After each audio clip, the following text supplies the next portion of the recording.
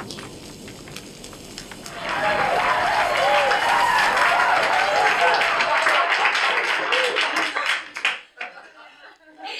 you ever wanted something so badly you would do anything for it?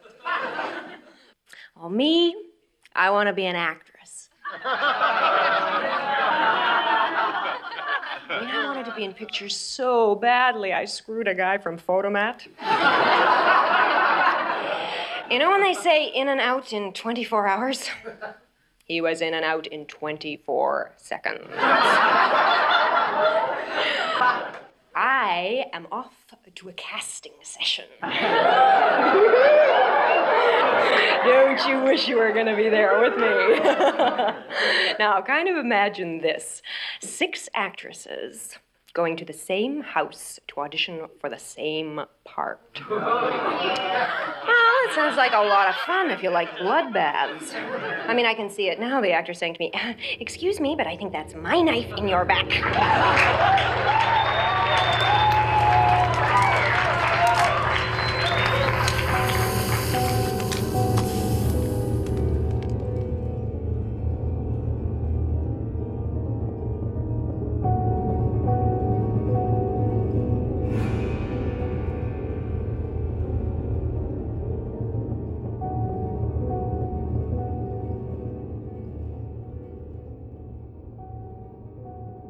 Hey everyone, welcome to Horror Haven Podcast. I'm Dylan. I'm John. I'm Roy. And I'm Becca. And today we are talking about Curtains and Intruder.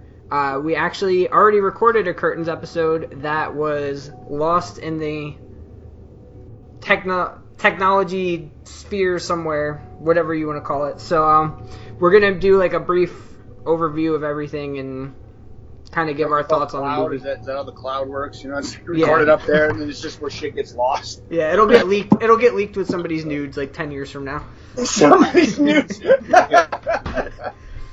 like, here's some celebrity's dick, and then a review of Curtains. Like 30 years from now, they decide to kill us because of that broadcast. Like, oh, there's no intelligent life here. No. Let me send a dick pic. Oh crap! I sent this random Horror Haven. Who the fuck is Horror Haven? I was waiting on a dick pic. Who the fuck is Horror Haven? Here I am with my Vaseline. I'm jerking it to some dude named Roy. Yeah. And my picture of Hanson. Back when they were good before they sold out. They call him the boy band Chinchilla. I never got this dick pic, but this movie Curtain sounds pretty solid. So yeah, right. He's halfway into it. He's like, I never did get my dick pic. The Curtain sounds pretty solid. I'm gonna give it a watch. Yeah. You know? But right. Yeah, before we get started, I do want to bring up, John, you just dropped an EP, so anybody listening should go check that out because that is pretty solid. That. I did just drop an EP. I always feel a little bit weird because that's not why I'm on the podcast. No, I just wanted to put it out there. Oh, no, for sure. And I appreciate all the support that ever comes my way, but I suppose I won't be that shitty, weird, neurotic author. Don't go listen to it. Don't check it out. That's not why I'm here. It sucks. It's awesome. Go check it out. No, it's something we're very proud of. I mean, everybody at Skeletor's Media, we're really proud of it. We're pretty happy about it. The whole EP is out. It's called Haunt Me. It's uploaded to the SoundCloud, Skeletor SoundCloud right now. You can find it under the search bar. Type in Skeleton Rose. You'll find it. It will be out everywhere in digital land within the week because it's getting submitted tomorrow for aggregation, and that's a fancy word for distribution. So, but it takes them a couple days to get it through. So it'll be out anywhere you buy your digital music for free or for purchase: Spotify, iTunes, Amazon, Google, Rumblefish, anywhere you get your music, it'll be available there in a couple days' time. So not only the 3 whole new tracks, so there's I'll Cut the Fingers from Your Hand, Haunt Me, and then the Red Badge of Courage. But there'll be over 90 some odd minutes from a live show we did a little while ago that's specifically being released for the EP. So it's just one of those really cool releases while we're waiting for the full-length album, Necro, which will be out later this summer. Check out that EP at Skeleton Rose Media. We are going to be recording this episode and a couple episodes in the coming weeks. We're actually recording them all this week, but they'll be put out in the next couple weeks. So they'll be put up, and then we're going to be... I don't want to say taking a break from the show or like reformatting the show, but we're going to be switching things up a little bit, so keep an eye out for that. Nothing too drastic. There's some seriously big news in the whole Dylan and Sierra camp. I don't know if you want to share that, but there's this very specific reason why there's going to be like a small little break while you reformat the schedule of the show. Anyway. Yeah, Sierra and I are getting divorced. That's why she's not on the episode right now. No, John and Roy sound like assholes. I didn't really want to talk about it, but Thanks a lot. No. Want to talk about my dead grandmother? No, Sierra and I, we are having a kid. I think it's been mentioned throughout the show a little bit, but congratulations! June So- said congratulations. Your boys can swim. Yeah. God damn it. But, no, so we're going to be taking kind of a break. We're still going to be putting out episodes to some capacity. I'd like to try and put out episodes weekly, even if that means getting on and recording like a few episodes in advance. During labor. Yeah. Push. So anyway, we went over curtains on it. Yeah. But so keep an eye out for that stuff, and just bear with us if we go a week or two without posting. I promise we're not going forever. We'll be back. It's temporary. Well, I mean, it's more or less just sort of retailoring a schedule. Right? Yeah, that's what it is. Because between work, because unfortunately we can't podcast for a living. So between both of us working and doctor's appointments and this and that, it's stressful. So we'll be taking it easy for a little bit, just until we get back on track with stuff. But I'm not going to bore everyone with that. Let's get into curtains. Fuck yeah! All right. Woot woot. That was straight. All right. I'm gonna let Dylan. So, Curtains was released in 1983. It was directed by Richard Kupka, I think is how you pronounce it, and it was written by Robert Guza Jr., who also wrote Prom Night, which we just covered in our past episode.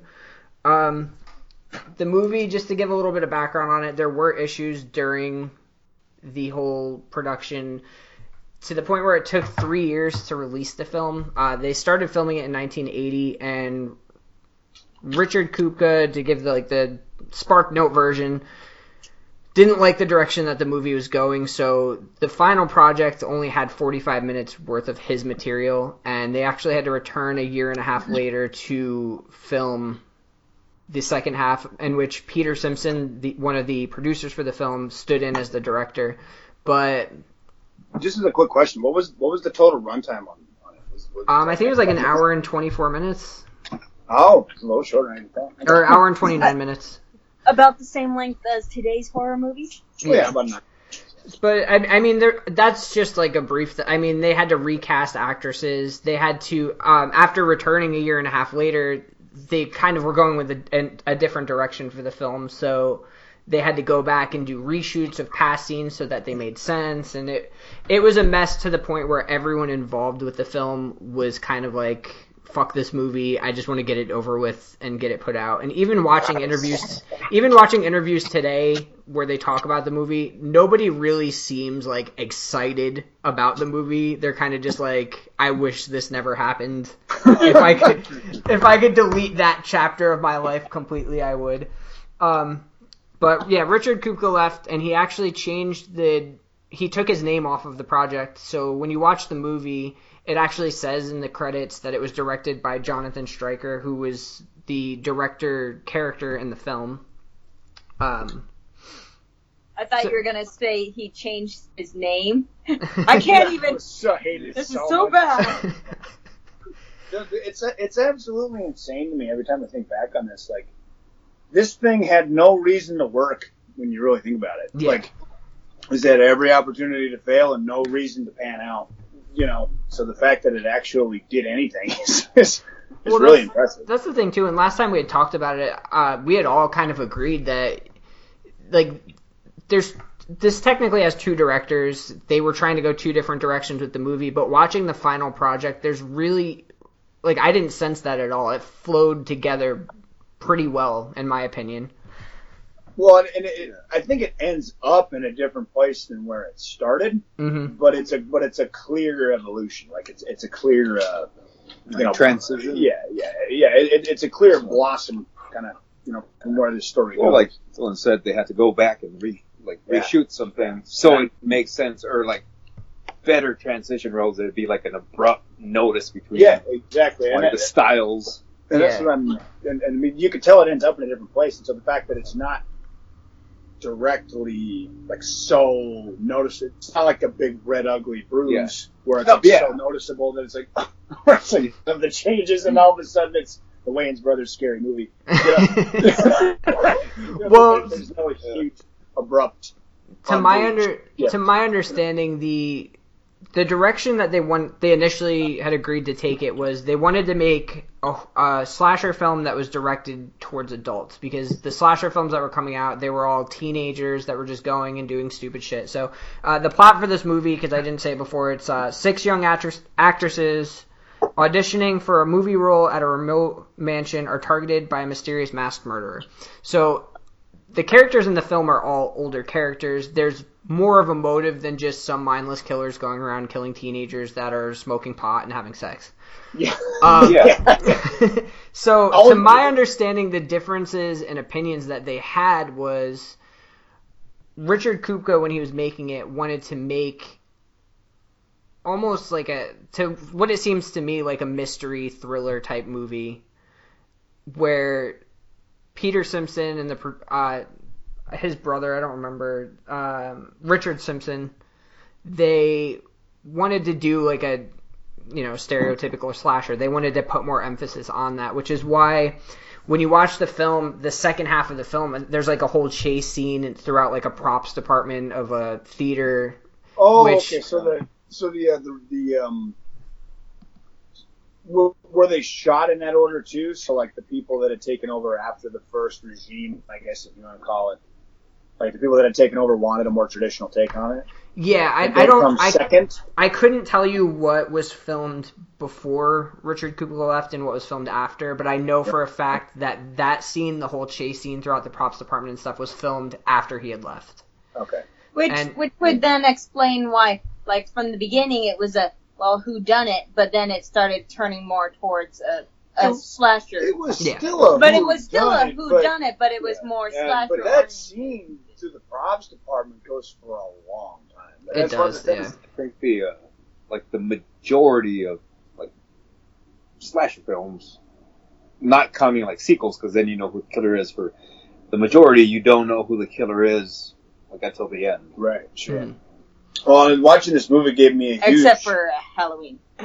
Well, yeah. But, I mean, like, watching this movie gave me a much larger appreciation for the movie Scream. Mm-hmm. And because you start seeing... I guess, I don't know, I have a really soft spot for that. When, you grow up during a certain era, you're less exposed to everything that came before it. So, when you're exposed to the things that you have access to as a kid, and you start getting a chance to go back and watch some of these movies from like before that era, you get to kind of see almost where your favorite stuff like brewed up.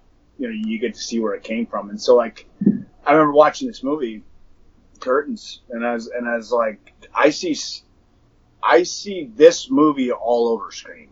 I do. I mean, when you really think about it, I mean, I know that like Scream takes place in a town and it's over a couple days and it's kind of more widespread, but very much the whodunit and very much the same kind of feel. So like, because like even the slasher scene that like we're talking about now with the changes and shifts in tone, the slasher stuff at the end of Scream becomes much more prevalent, because we think about it in the beginning. Not to derail this into a conversation about Scream, but I'm just saying that like it's just interesting to me when you start comparing the two. Mm-hmm.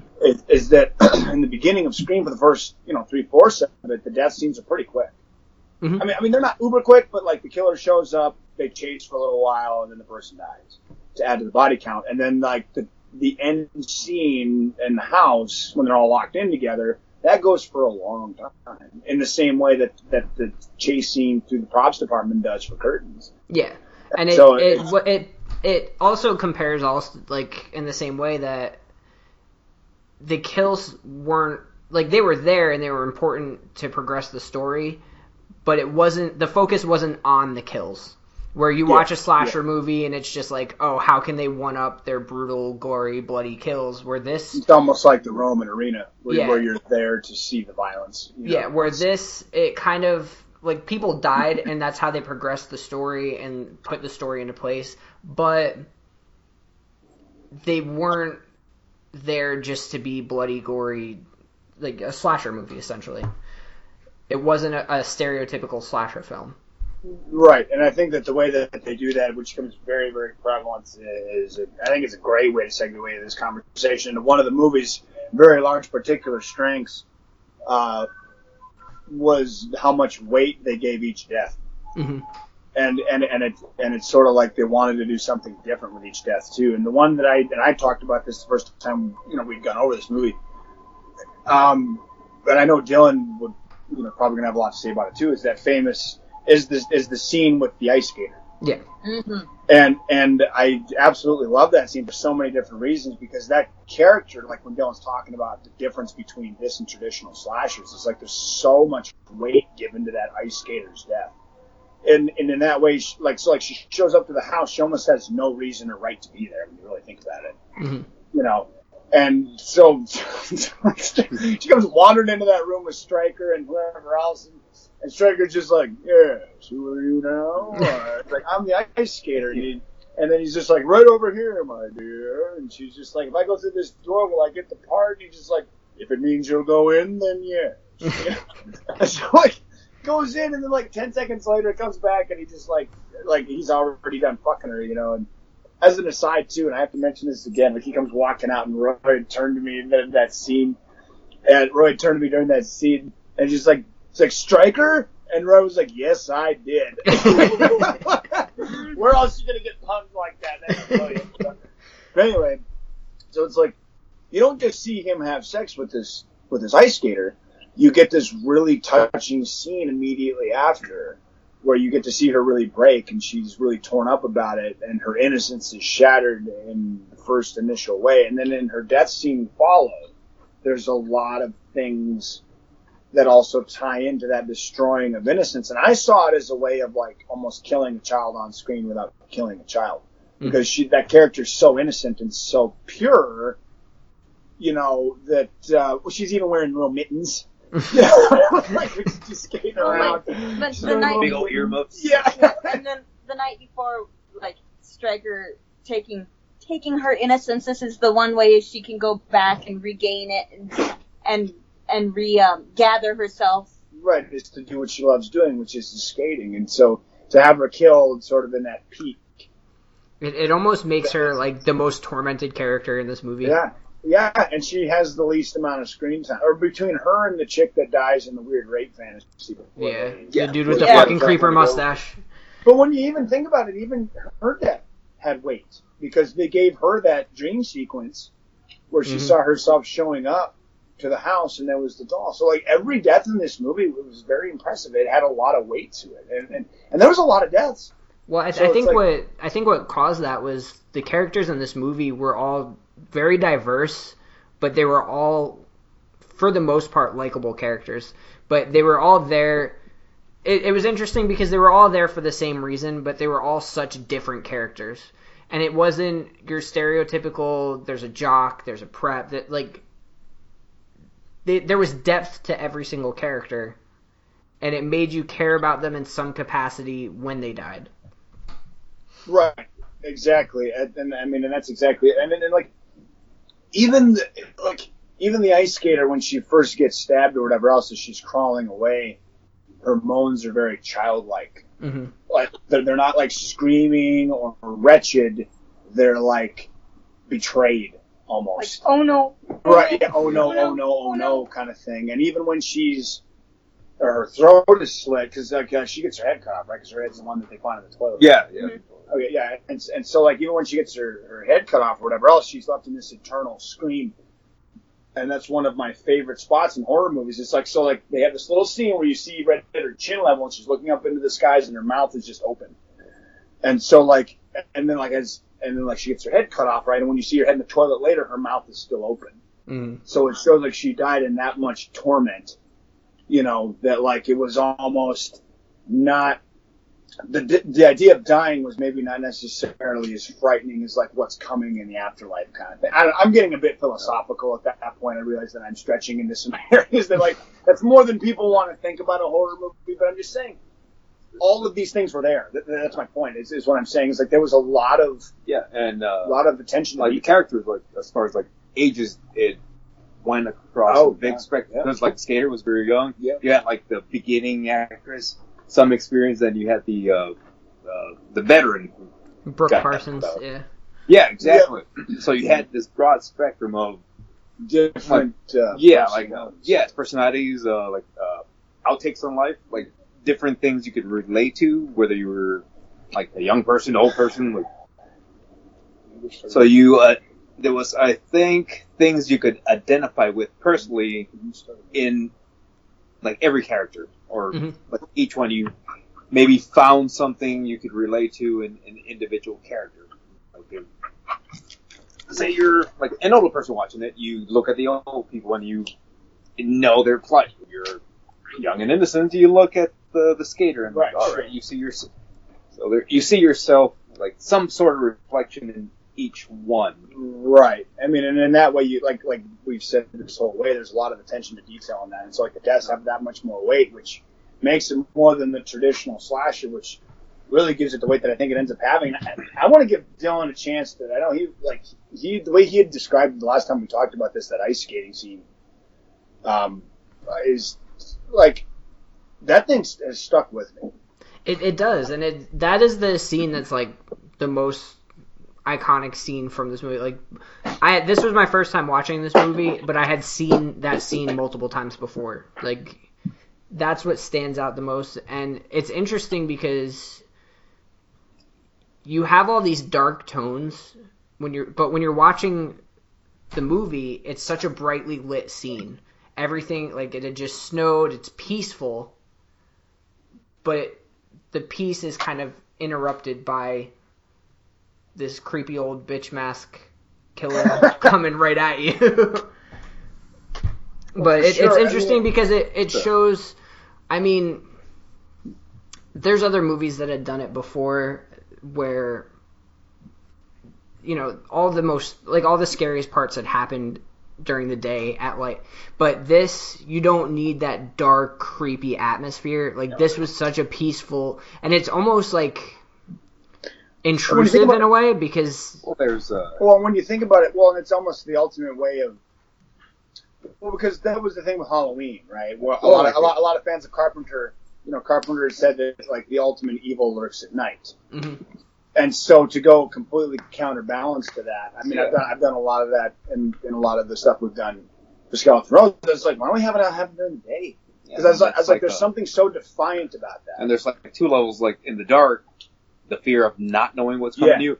And then broad you daylight, still you know, see, and it's so terrifying even in the light. Like in daylight, you see exactly what's coming for you. And I had told Roy that I was like, one of the things I love to do in horror is that it's like, you know, I feel like I'm gonna go on a quick little.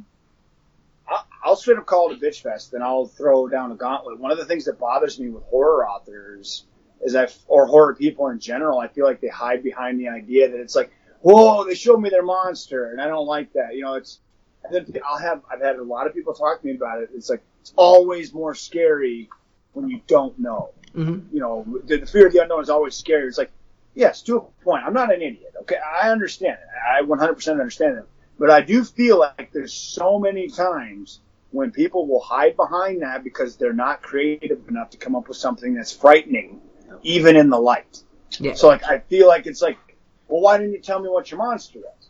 Well, because what you can imagine is always worse than anything that I could show you. And I feel like you were just scared and didn't want to, you know, I seriously feel that way. And I know that makes me sound like a dickhead, but like, I love the beasties, the ghoulies, the monsters in all of their ugly glory.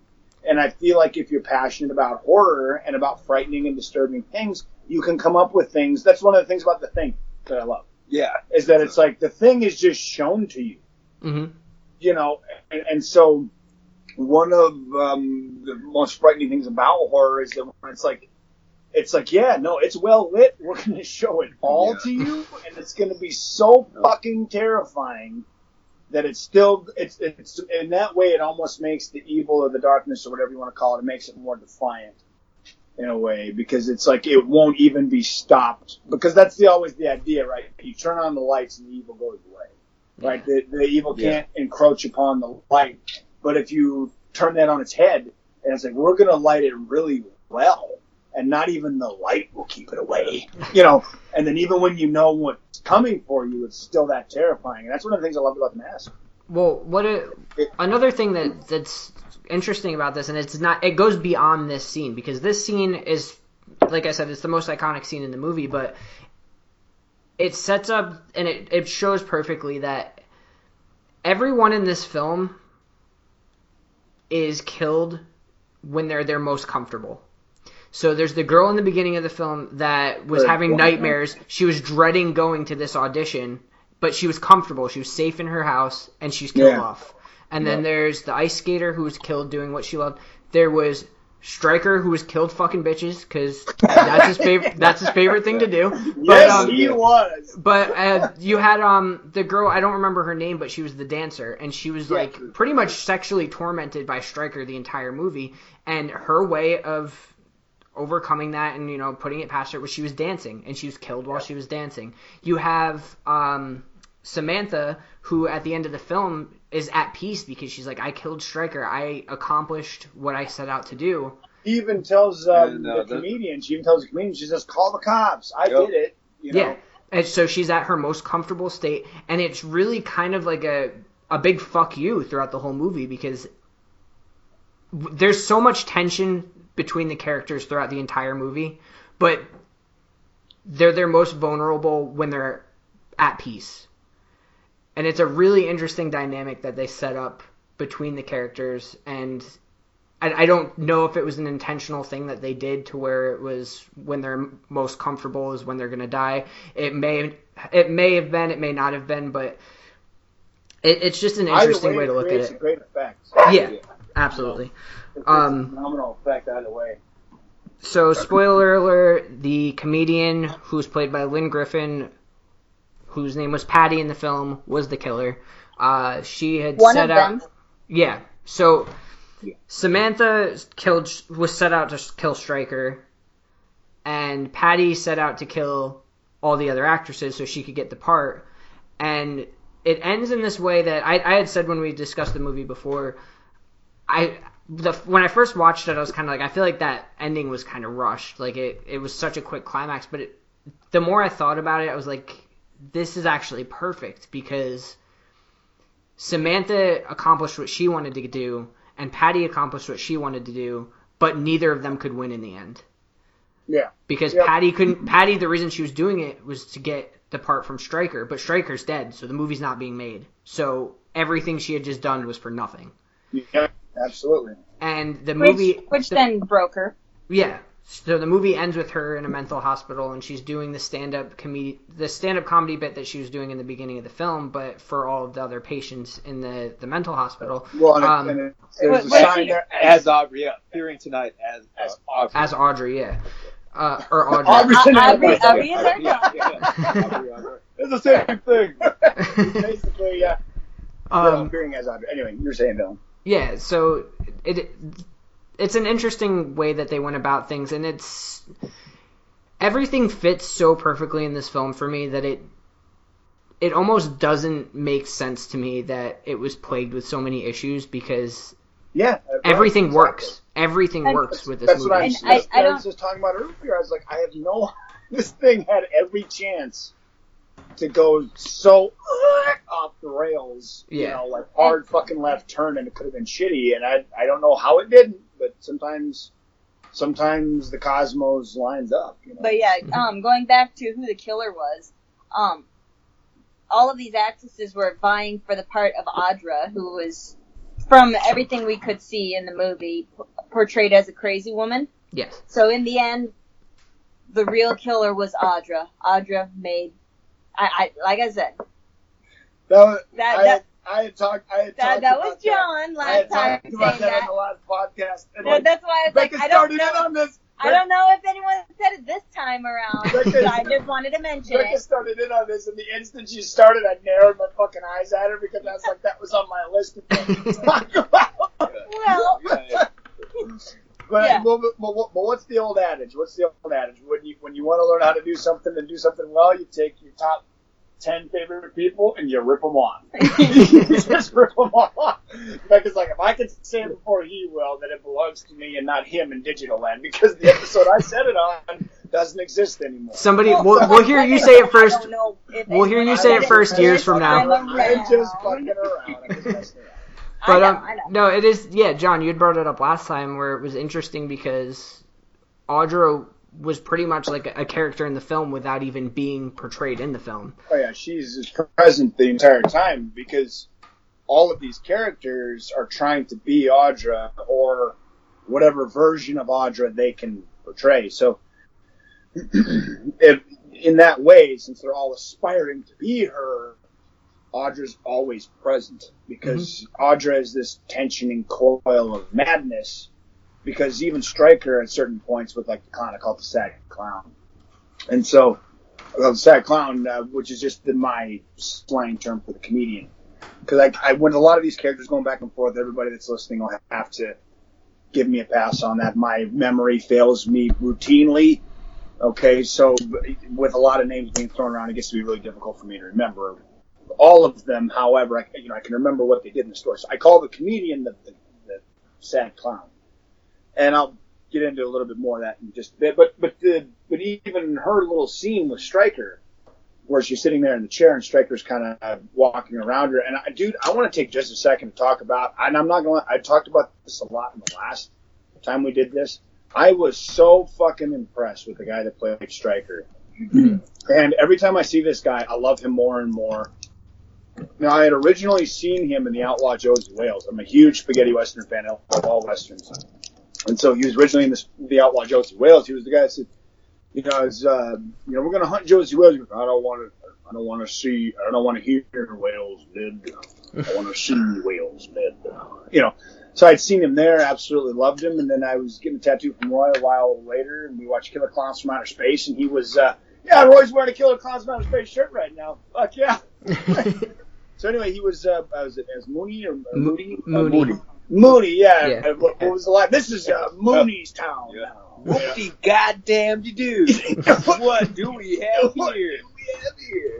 Yeah, it's like I loved him in that movie, and every time I don't catch him in a whole lot, so I don't know if he has a huge filmography. He was in Dirty Harry. He played the mayor. Oh, okay. And yeah, sure. he was also in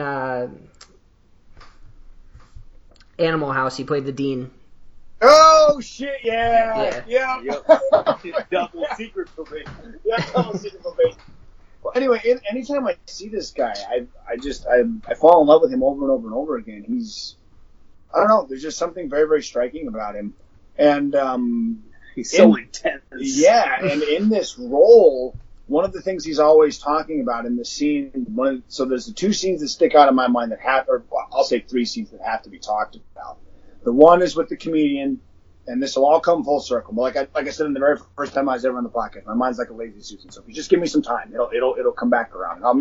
I know that we're on a tight schedule. I'll make this quick. You're good. I'll make this quick. But there's three big scenes that I feel like always have to be talked about. Number one is the conversation between Stryker and the sad clown, because it's quite literally his conversation with the closest person to Audra, which is this old ever-looming presence. And I feel like that's a really important scene because you can see in his eyes that he can see it in her, because that's one of the only times you can see so much of the white of his eyes. Mm-hmm. If you watch him, he walks around her like a fucking cougar, basically. And he does.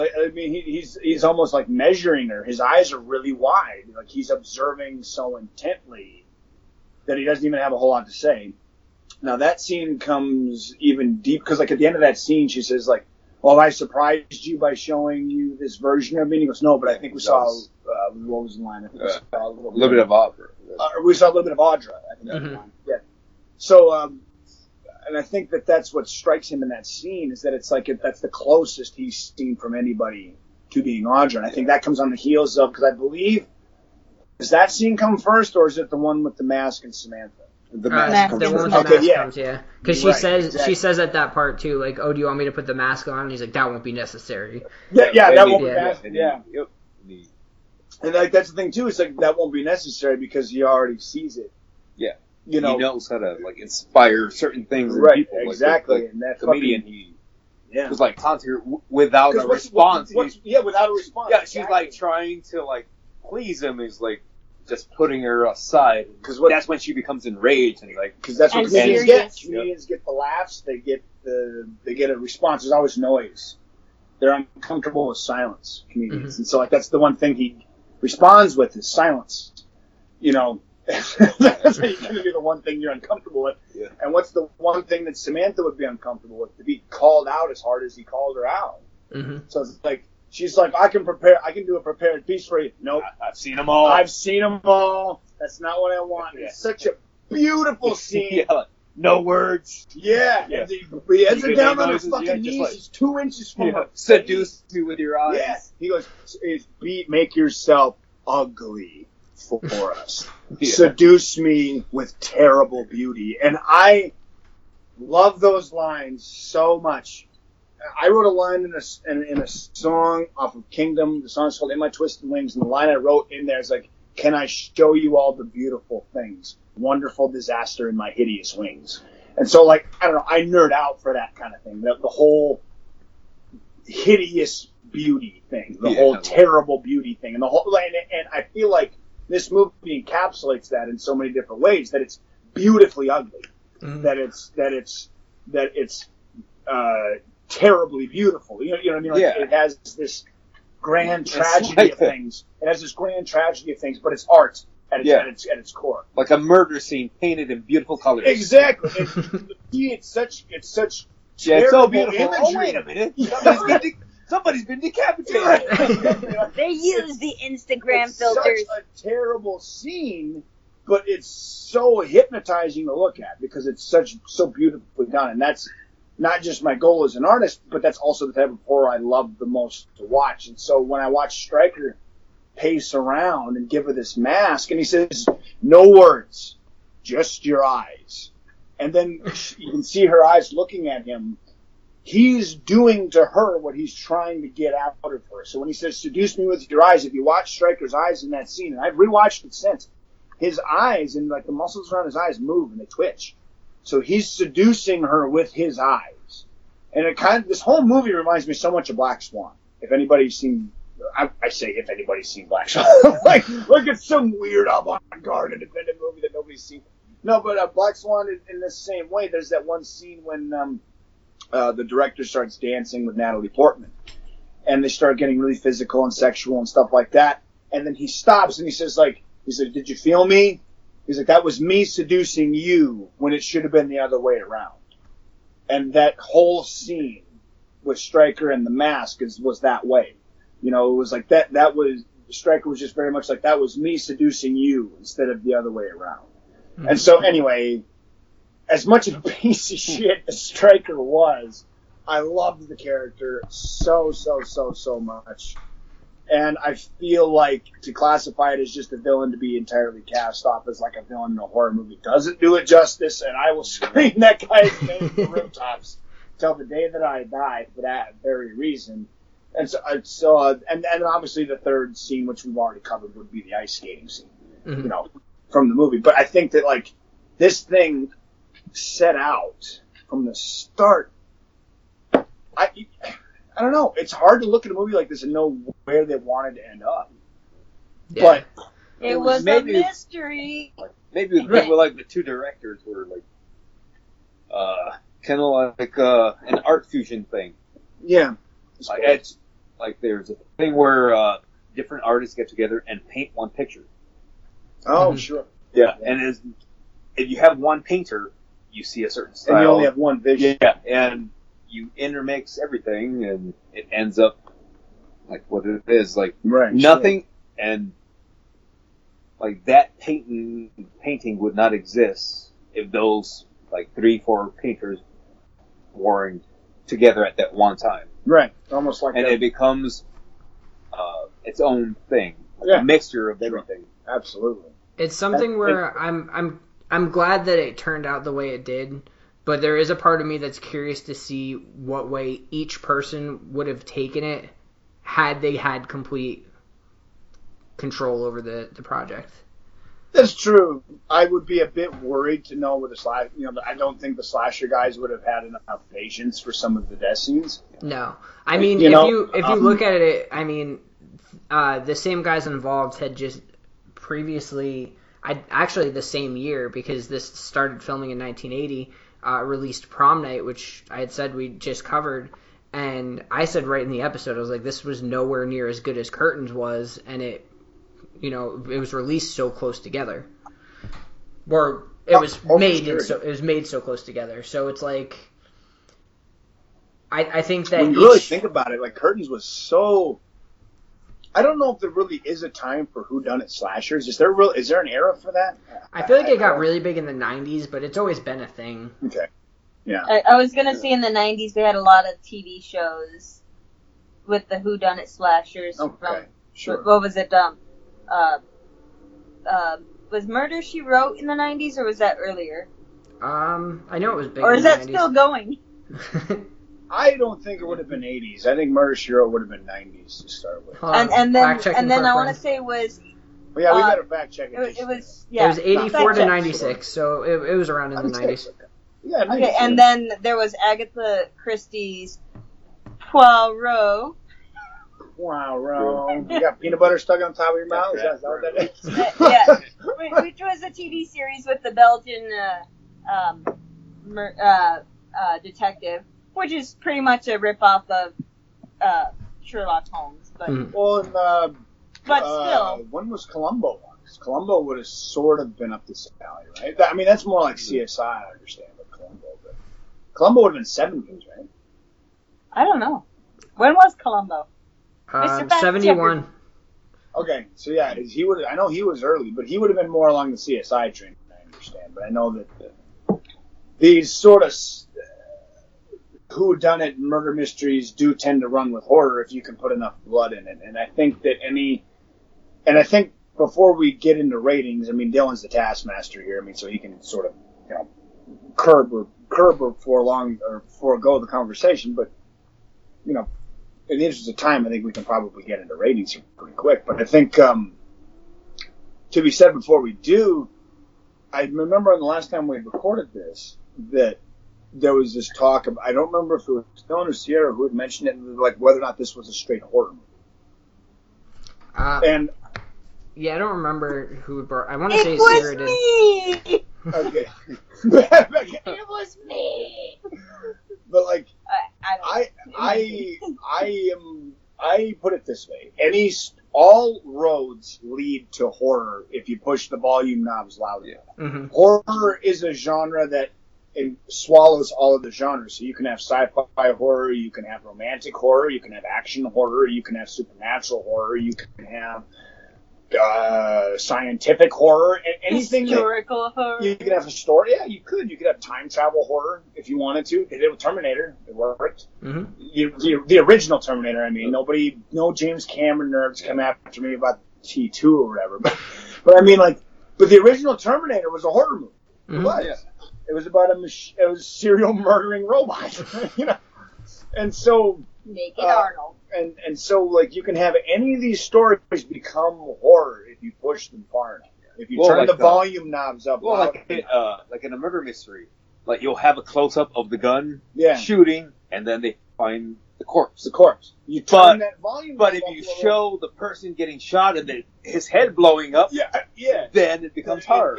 Now you're flirting with the line. If you make it intense enough of an experience throughout. Or you don't even have to show them getting their head blown up, but show their blown up head when you're finding the corpse. Show us the gore when it shows up. I think that the only real definition of horror as a genre is there's an underlying base of intensity, however you want to accomplish that, whether it's body gore or emotional gore. And what I mean by emotional gore is that it's so intense on your emotions that it's almost the same type of grueling experience to where if you'd have been shown these hostile, these same terrible grueling images. Like in The Exorcist. Right. The Exorcist, there's hardly any blood at all. It's all sort of this emotional gore I mean, you're shown Reagan's cut up face, but other than that, you're not really shown any real gore. It's just emotional, and it's ethereal and spiritual. So there's this underlying intensity that I think you have to meet, and as long as the story meets this intensity, even by the slightest bit, it's a horror story. And I think that this one met that in spades. I think there was more than enough blood. The Stryker scene was pretty brutal. He's got that fucking, it's like a 4-foot shard of glass sticking through his spine. Yeah. That's pretty brutal, you know, and when the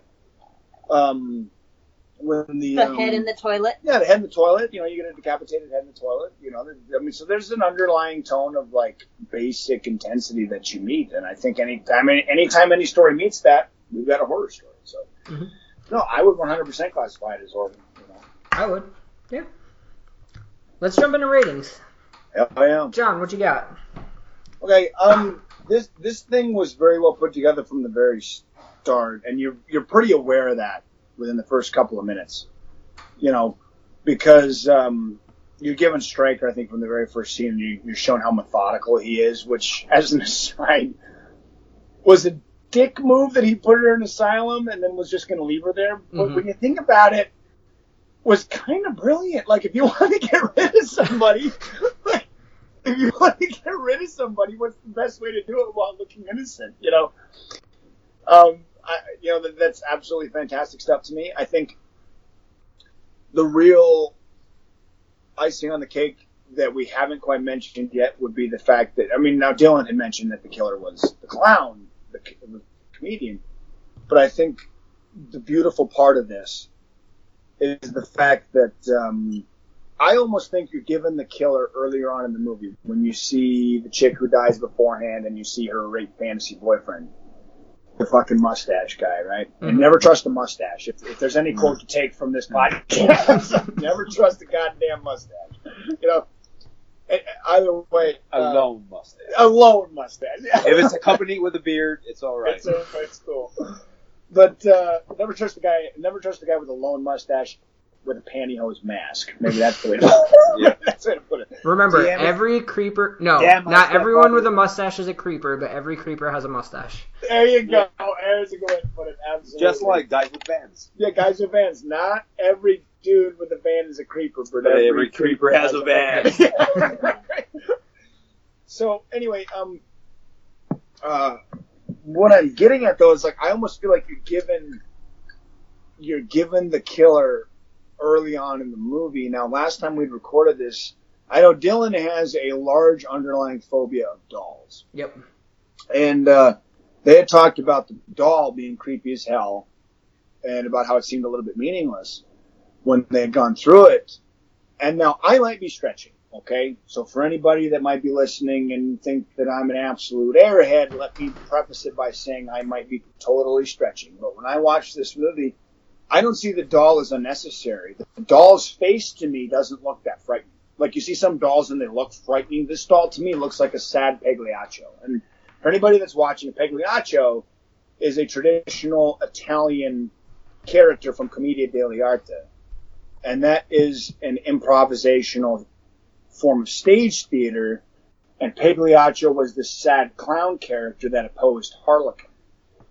And so Pagliaccio was a sad performer in a lot of interpretations. And so that's where we get this modern day portrayal of like, you know, the sad, depressed clown. So like, and it becomes even more real when we get some of these celebrity suicides. Robin Williams, for instance, was almost the epitome of like a Pagliaccio, where like he was the embodiment of joy when you watched him, but he was so depressed and sad, you know, on the inside, like that kind of thing. And so like that's what the face of this doll reminded me of, was this Pagliaccio. And so when I was watching this movie, bringing it full circle, was with this comedian, and she's talking about how she would do anything for the part. She'd do absolutely anything to be taken seriously. And so she started murdering people. So in that way, that's her ultimate way of entertaining. It's her ultimate way of being taken seriously. In that way, the doll's face, which looks like a sad Pagliaccio, looks like this sad clown. You know, and even in the ice skating scene, the first slice that the killer gives with the sickle chops off the doll's head. It doesn't cut the ice skater. So in that way, it's almost like she can't stand to look at it. So she sliced the head off of it. And I remember we mentioned too, where it's like well, how do we know that the ice skater would have just found it lying in the snow? I mean, that's pretty convenient. And it's like, I never really saw it that way. I saw it as like she grabbed it out of the house because she's a crazy person. And she's like, fuck this doll. I'm going to find a way to bury it and get rid of it. Because this is what's, if you've studied people who are mentally unstable, they do very unstable things. So like, I saw that she took this doll and was like, I'm going to bury it in the snow because fuck this doll and I don't want anybody to find it. And I think the ice skater just happened to find it. Mm-hmm. You know, and so when this ice skater happened to find it, when the comedian is skating across the ice, she takes the sickle and slices it off the head because she's like, fuck this doll because it's everything I hate about myself. You know, and now bang bang, slice, everybody's gonna die. You know, and so what's so enticing about these sad clown Pagliacci characters, why we're so addicted, is the same reason I think we're addicted to the Joker as a Batman character, because at the edge of sanity, psychologically speaking, when your mind is under so much stress that you can't process it, your subconscious is always trying to save you. It's always trying to break you back into reality. And when you're under that much stress, your body will either laugh at the brink of insanity or it will scream. One of the two, usually. And that's your body's self-defense mechanism to try to make you joyous, to try to break your cyclical schizophrenic thought. And so very rarely do we get to see human beings in their time of breaking. Because that moment when you go insane, for schizophrenics of any kind who have a complete delusional break from society, very rarely do we see them actually break. A lot of times it's just like, oh, this is Bob and he's schizophrenic. You know what I mean? You just meet him on the other side. Very rarely do you get to see it. And so when we see it in these darker portrayals of humanity, because at the core that's what horror is, we all want to explore humanity. That's the point of art.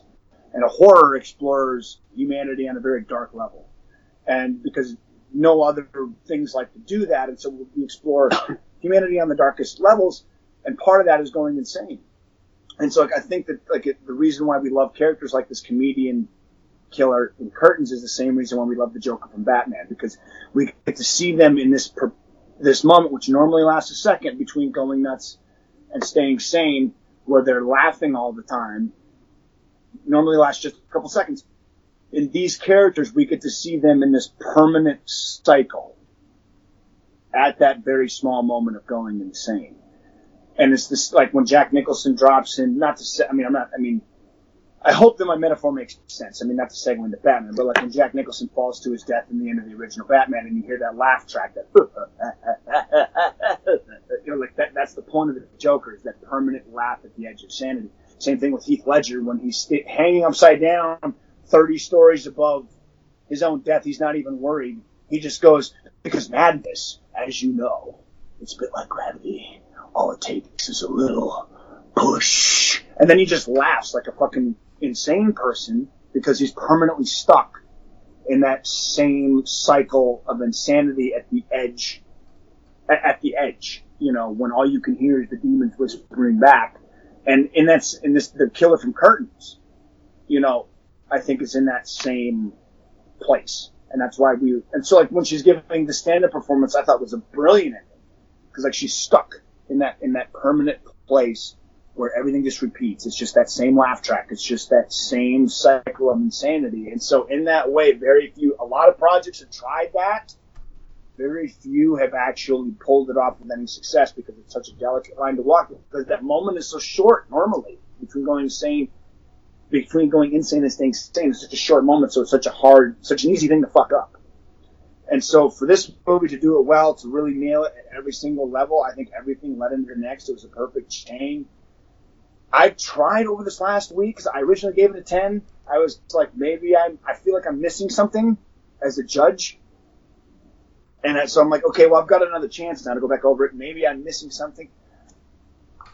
I feel like I would be downgrading it just because. I feel like I would be downgrading it just because I don't feel comfortable giving it a 10, because I feel like I'm missing something, but I can't do it. Like this thing set out to do great things, and I feel like it did. I'm going to stick with it. I'm going to give it a 10. Okay. That means every other movie that I've given a 10 would be in that same category, and I would put it in there. I would. I feel like what it set out to do, it accomplished. Mm-hmm. I gave it a 9 when we when we recorded, and I think I'm gonna stick with my 9 rating. The only movies that I'd really like, I've put a few movies in the 10 range, mainly like Evil Dead and Texas Chainsaw Massacre and stuff, but I don't think that this is necessarily as effective as those films are, but it's still really good. Like I really can't pick anything out that I didn't like about it. It's just not. That's where I am too. And Yeah. that's where I am too. It's like with The Exorcist and stuff. I'm like, I feel like there's something I'm missing. Yeah. I kind of guessed at the killer before the end of the movie, just because I had mentioned it last week when we first did this episode. Was every time it shows, like, for example, when the one older actress finds the skater girl's head in her toilet, Stryker is with the two of the actresses, and then the head disappears. So the only people that weren't present at that point were Samantha and Patty. And then it's like all of this stuff that is happening, like the girls getting chased through the prop warehouse and the other girls are popping up and stuff, but Patty's nowhere to be seen. And I was kind of like, all right, that really doesn't, like, everybody's dead. It doesn't leave anybody else but her. But sure. I don't think that, like, me knowing what the ending was going to be, like, I don't think it took away from it whatsoever, because she, to me, is the only one that would have made sense as the killer. So yeah, I'm going to stick with my 9 rating. Roy, what you got? All right. Well, I enjoyed this movie a lot. Like, I did. It's like I said earlier, I did a lot of self-reflecting. I feel like you take each character and you see yourself, like a part of yourself. Like even like me, I'm old. You see the young person. You see the innocence you had when you were young, and like the progression and the whole "you done it" thing. The last thing, or the last recording we had, John said that and I agree with him. I hate when you throw in clues that don't make sense. Just for the sake. Of like plot and not storyline. Yeah. And even though like some things didn't make sense, and you could, for example, the mask scene when he's talking to Samantha and he says, "What have you done with masks?" Yeah. Like it doesn't go into too much detail. It allows a bit of your imagination, because later in the movie you see the whole prop thing. And in my mind, okay, well maybe that mask was part of a movie that he did earlier. Yeah. Mm-hmm. So it's and it did a great job at throwing suspicion. Well, to me, like you suspect one person, then the other one, without being straight out lying to. Yeah. Yeah. There's some movies you get thrown clues and you start suspecting, and then at the end, well, that didn't make any sense. Yeah. Not in this movie. It's like you didn't twist anything. You just fucking lied. Yeah, and that's. Well, I feel like Of course I'm gonna think it was the butcher when you. Yeah, I feel like it's You in threw every the like cleaver in there, or like what the hell? Yeah. in every like whodunit movie, there is that one person that it's like they make it very like they pin everything on that person to where you're like, okay, they're making it obvious that it's this person, so it's not going to be this person. Exactly. And that's the red herring. Yeah. Yeah. I don't know. Throw in It's called the red like herring. yeah. Yeah. Throw in dramatic music and a close up of the shifty eyes, and they're gonna suspect that person. Oh, and he had access to knives too. Yeah.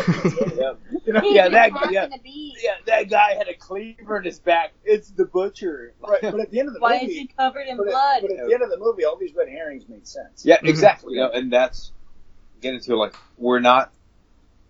Some things are kind of like led up or left to our imagination, but they make sense. Mhm. So the only thing to me, probably because it got classified in the 80s slasher movies, it's almost like saying you're going to get a pizza and you get a flatbread. Right. No curves. Yeah, There's like- no curves. Yeah. Yeah. It could be the I was most. told my bitch would have curves and Yeah. this flat You know what? tail. You know? It could be the most delicious flatbread, and it was, but I was expecting sauce and cheese. I was expecting the curves on the crust. Yeah. You know? So, yeah. So, like that, like, it did not need the blood, Right. but because it got tossed into that category, I was expecting a certain amount. Sure. So I'm Well, gonna. being a gore hound's not a crime. Yeah, no. It's so I'm gonna up my previous one by half. So I'm gonna go 8.5 instead of a straight 8. Okay. So you're an 8. Yeah, I was in an 8. Then I went back and it was a great movie, but because it got, and maybe because it was filmed like 3 years before it got released, could have been appreciated way better when it got like thrown into the midst of the whole slasher and decapitated. You saw so much of the gore. Well, and when you think about it, they did do reshoots, so it was like if you're gonna be an 80s slasher, you had an opportunity Yeah. because they did reshoots. So it's like, Yeah, I think the only which you is so see the murder strange is because like- the original Halloween didn't actually have that much blood. If you No. think about it, like in terms of, it's like, well, that's the one that like, spawned the slasher genre. Yeah. Quote, but when it was filmed, when it came out, yeah. it fit Oh, the sure, times, yeah. like I said before, like to get thrown into like the 80s like slasher, you expect more gore. It's an and, like, 80s blood. Exactly. So like I said, you want a pizza, you get a flatbread, and it could be the most delicious. Yeah, it could be great, but it's Yeah. not what I ordered, Yeah. man. Are you sure So I'm it gonna- wasn't a thin crust? No, I like it thick. Yeah. I like my pizzas like I like my women. Thick. And cheesy. So I'm gonna bump it up from an 8 to an 8.5. Nice. All right. Becca, what do you got? All right. Well, I'm a big fan of the mystery genre. I grew up a lot on watching Agatha Christie's Poirot. I'm butchering that name. I know I am, but I've always enjoyed watching murder mysteries, and the last time we did ratings, I did mention the fact that if we took out the showing of the killings and the severed head in the toilet, showing it would have seriously just landed itself in the murder mystery category. But thanks to showing these deaths, it did land itself in the horror genre. And I really enjoyed it. The one beef I really had, and it's a very small quibble, with this movie is the fact that they mentioned the names so quickly and then didn't call people by their names other than Samantha and Stryker, that I couldn't remember people's names at all. That wasn't the only one. I'm not crazy. The old man's not crazy. They only pretty much gave the names that one time so quickly, and since I was watching with the guys here, I felt it would have been rude to rewind and listen over and over again just to catch the names.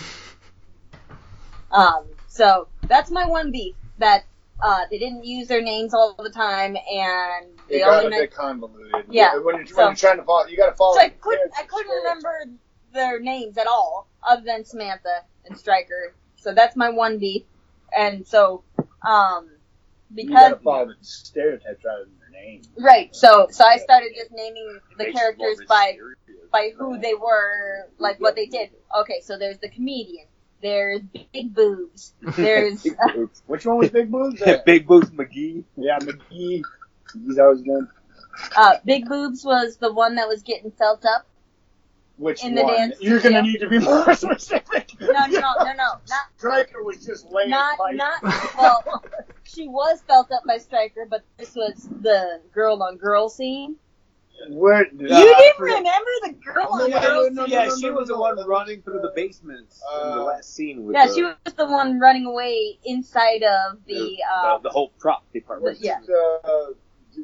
Wasn't she also the one that was out in the hot tub with the guy that was already Yeah, cast? she was.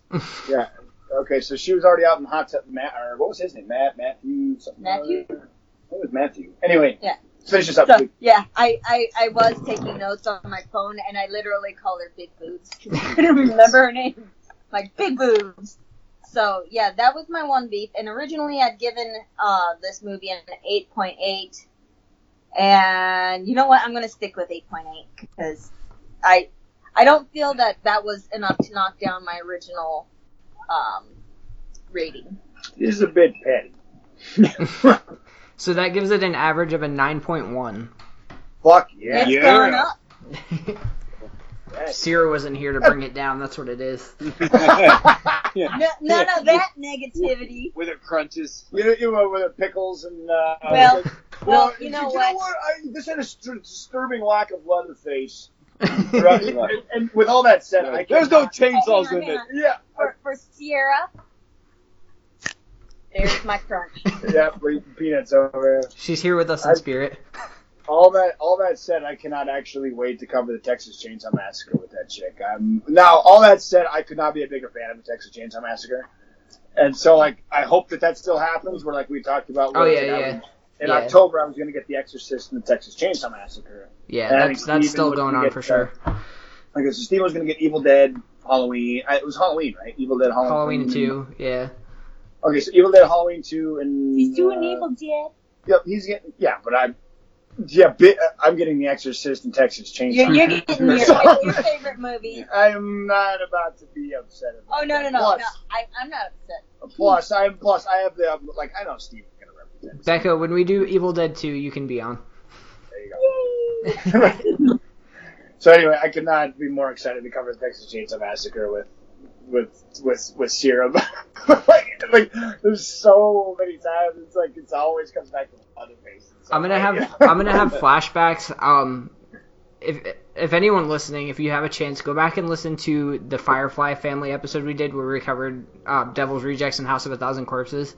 Sierra explains the ending of the Devil's Rejects with Freebird, like that whole part. And she literally, it was me, her, and Erica recording in my living room. We had the laptop propped up on the coffee table, and she literally was like leapt up, standing on the couch, like screaming at the top of her lungs, explaining this part. Oh yeah, no, I remember listening to that. Like she was into it. Yeah, and I watched Devil's Rejects not long before that to keep up, and I just like, you go, girl. Yeah, I feel like the whole Texas Chainsaw episode is just gonna be like flashbacks of that. On the couch. Yeah. So the couch is for sitting. The couch is for sitting, you silly Willie. All right, let's talk Intruder. All right. Have at it, dude.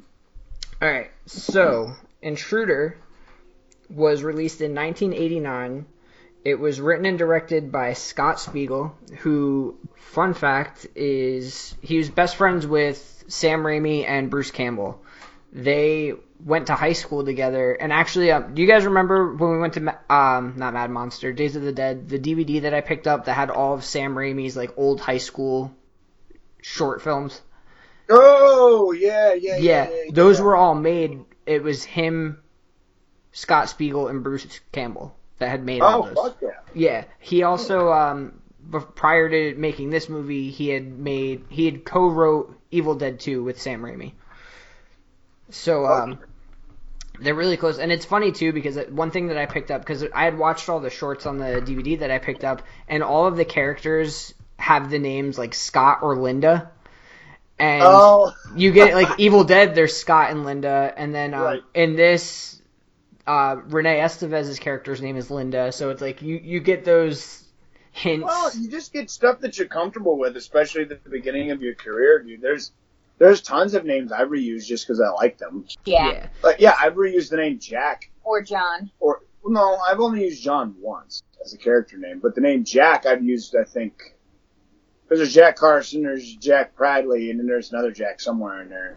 Yeah. But I mean, you just get names you're comfortable with. So I'm just saying, if you go to any artist's beginning history, you start seeing a lot of congruences, between their works. And well, it was nice too because like I'm Evil Dead's my favorite movie, and like I just love that whole group, like Ted Raimi, Sam Raimi, Bruce Campbell, all that. Like I love pretty much anything that they put out, so It was fun because this is another one that this is the first time I had seen it.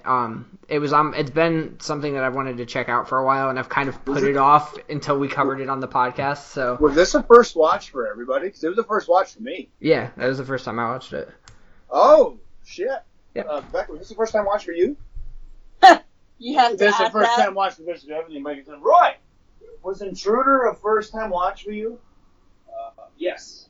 Dude, this is a totally fresh take on this then, because this is the virgin take for everybody because it was Roy's first time too, and that's rare. But I'll come across a movie that Roy hasn't seen. Yeah, it was nice though to see that because it's things that you're comfortable with. Like Dan Hicks was in it, and he does a lot of work with them. He was just in Evil Dead 2 where he played I forget the character's name, but the redneck guy who's with Bobby Joe, Jake.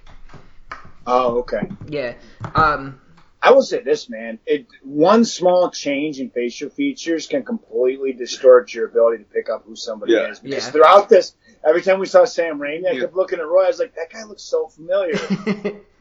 I was like, who is that? And Roy's like, dude, that's Sam Raimi. And Roy's too nice to say it, but it was basically like, that's Sam Raimi, you fucking idiot. You know? But I was like, oh, okay. Every time I've ever seen Sam Raimi, though, he's been bald.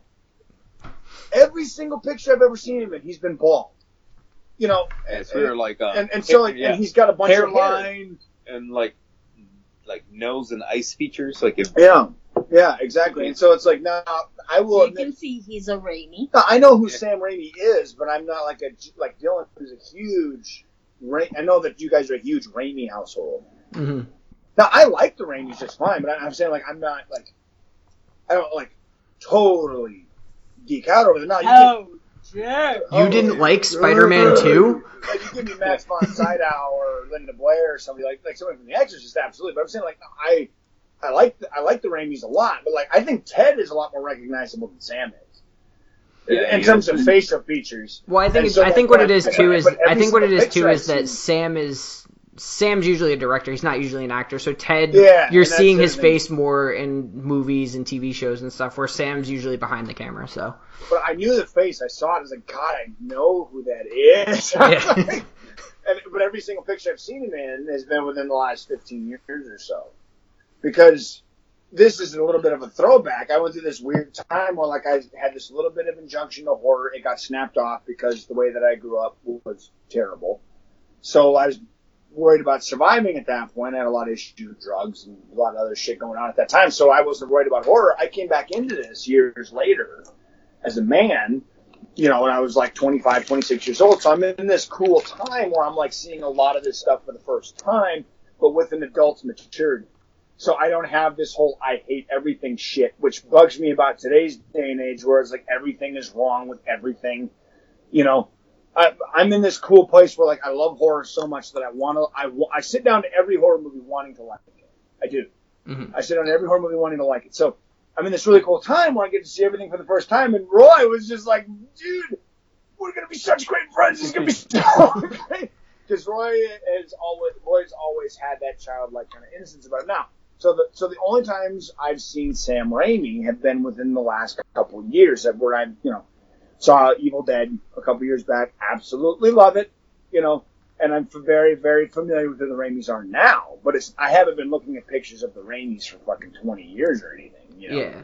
So I was like, I'd seen Sam Raimi in every picture of him because I think in the last couple of years he's always been bald. And so, like, in this picture, in this movie, he's got a shitload of hair.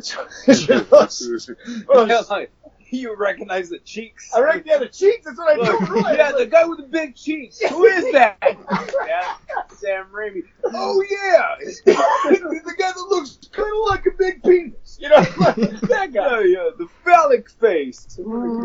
But makes phenomenal horror movies. But the guy with the phallic face. What's funny about this movie is that, so the plot summary for it is the overnight stock crew of a local supermarket find themselves being stalked and slashed by a mysterious maniac.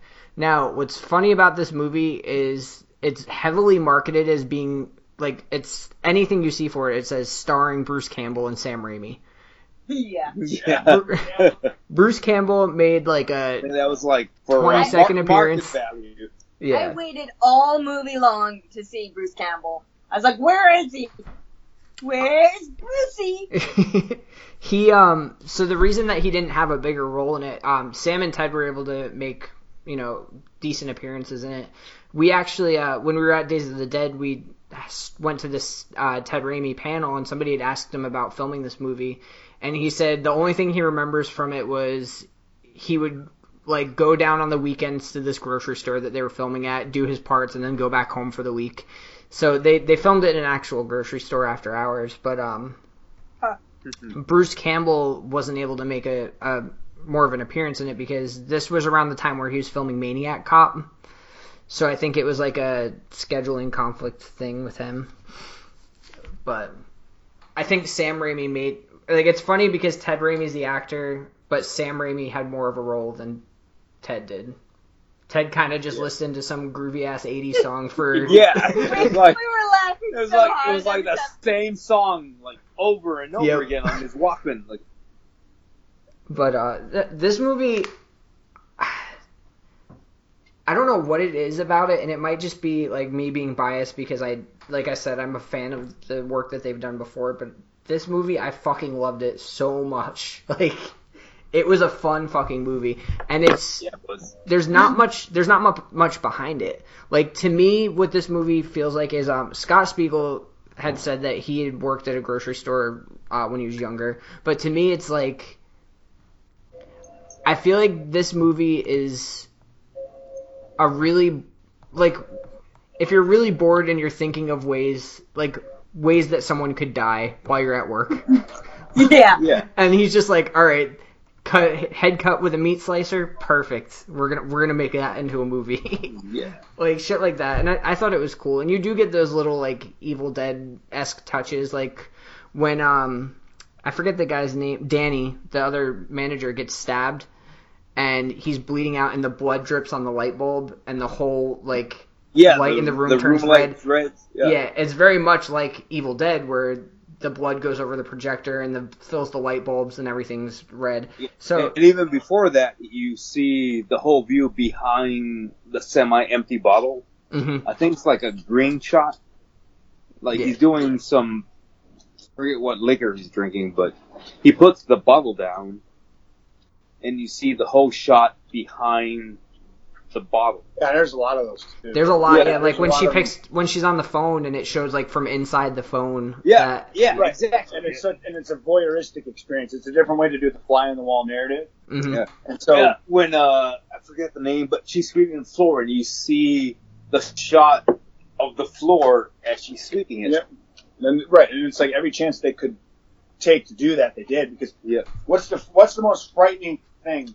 I think one of the most unsettling statements as a human being that you can read in a book or whatever. You're reading, and then all of a sudden it says they felt as if they were being watched. Mm-hmm. Because it's why are you being watched? You don't know, but you feel as if you're being watched, and so the idea of voyeurism, that's what public voyeurism is a very unsettling idea, and so that's obviously what's underlying in this entire movie because the idea of an intruder, because the idea of an intruder that's what's frightening about it. Because it's you could be being viewed from any vantage point, From outside the grocery store. Yeah, you could be being observed from outside the grocery store. You could be being observed from inside.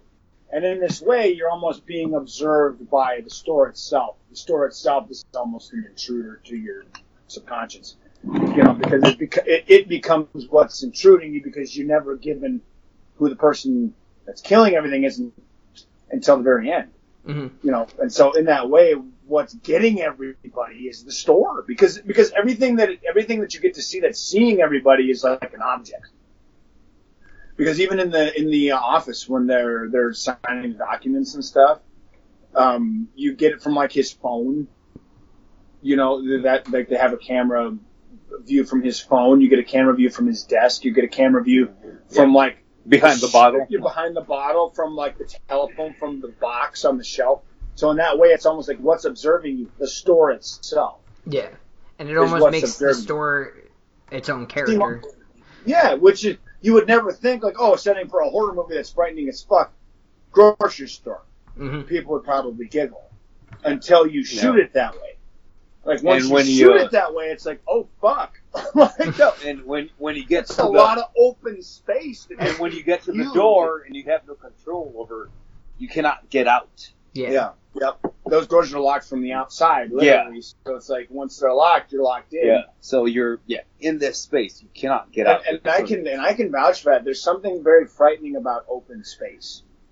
There just is. And when I was in college, when I was an undergrad, I went to college at a place called Valley City State University. Now, this is a 200-year-old building that's been preserved in the National Congressional Hall Historical or Society. whatever the fuck the thing is, but it's preserved in Congress for like the National Registry of Historic Places because it's so old and stuff. I believe it was like one of the first universities established in North Dakota. Despite what the fucks at NDSU and UND want to say. But anyway, so this is a really, really old building, and it's 3 buildings that are actually connected, right? And so they have these long hallways on first, second, and third floor where literally the hallway that leads between all 3 buildings so it's like 3 whole buildings that are combined into one, if that is making any sense to anybody. So when you're walking these hallways on first, second, and third floor, you can see probably 600 yards. And you can see down the hallway that goes that far.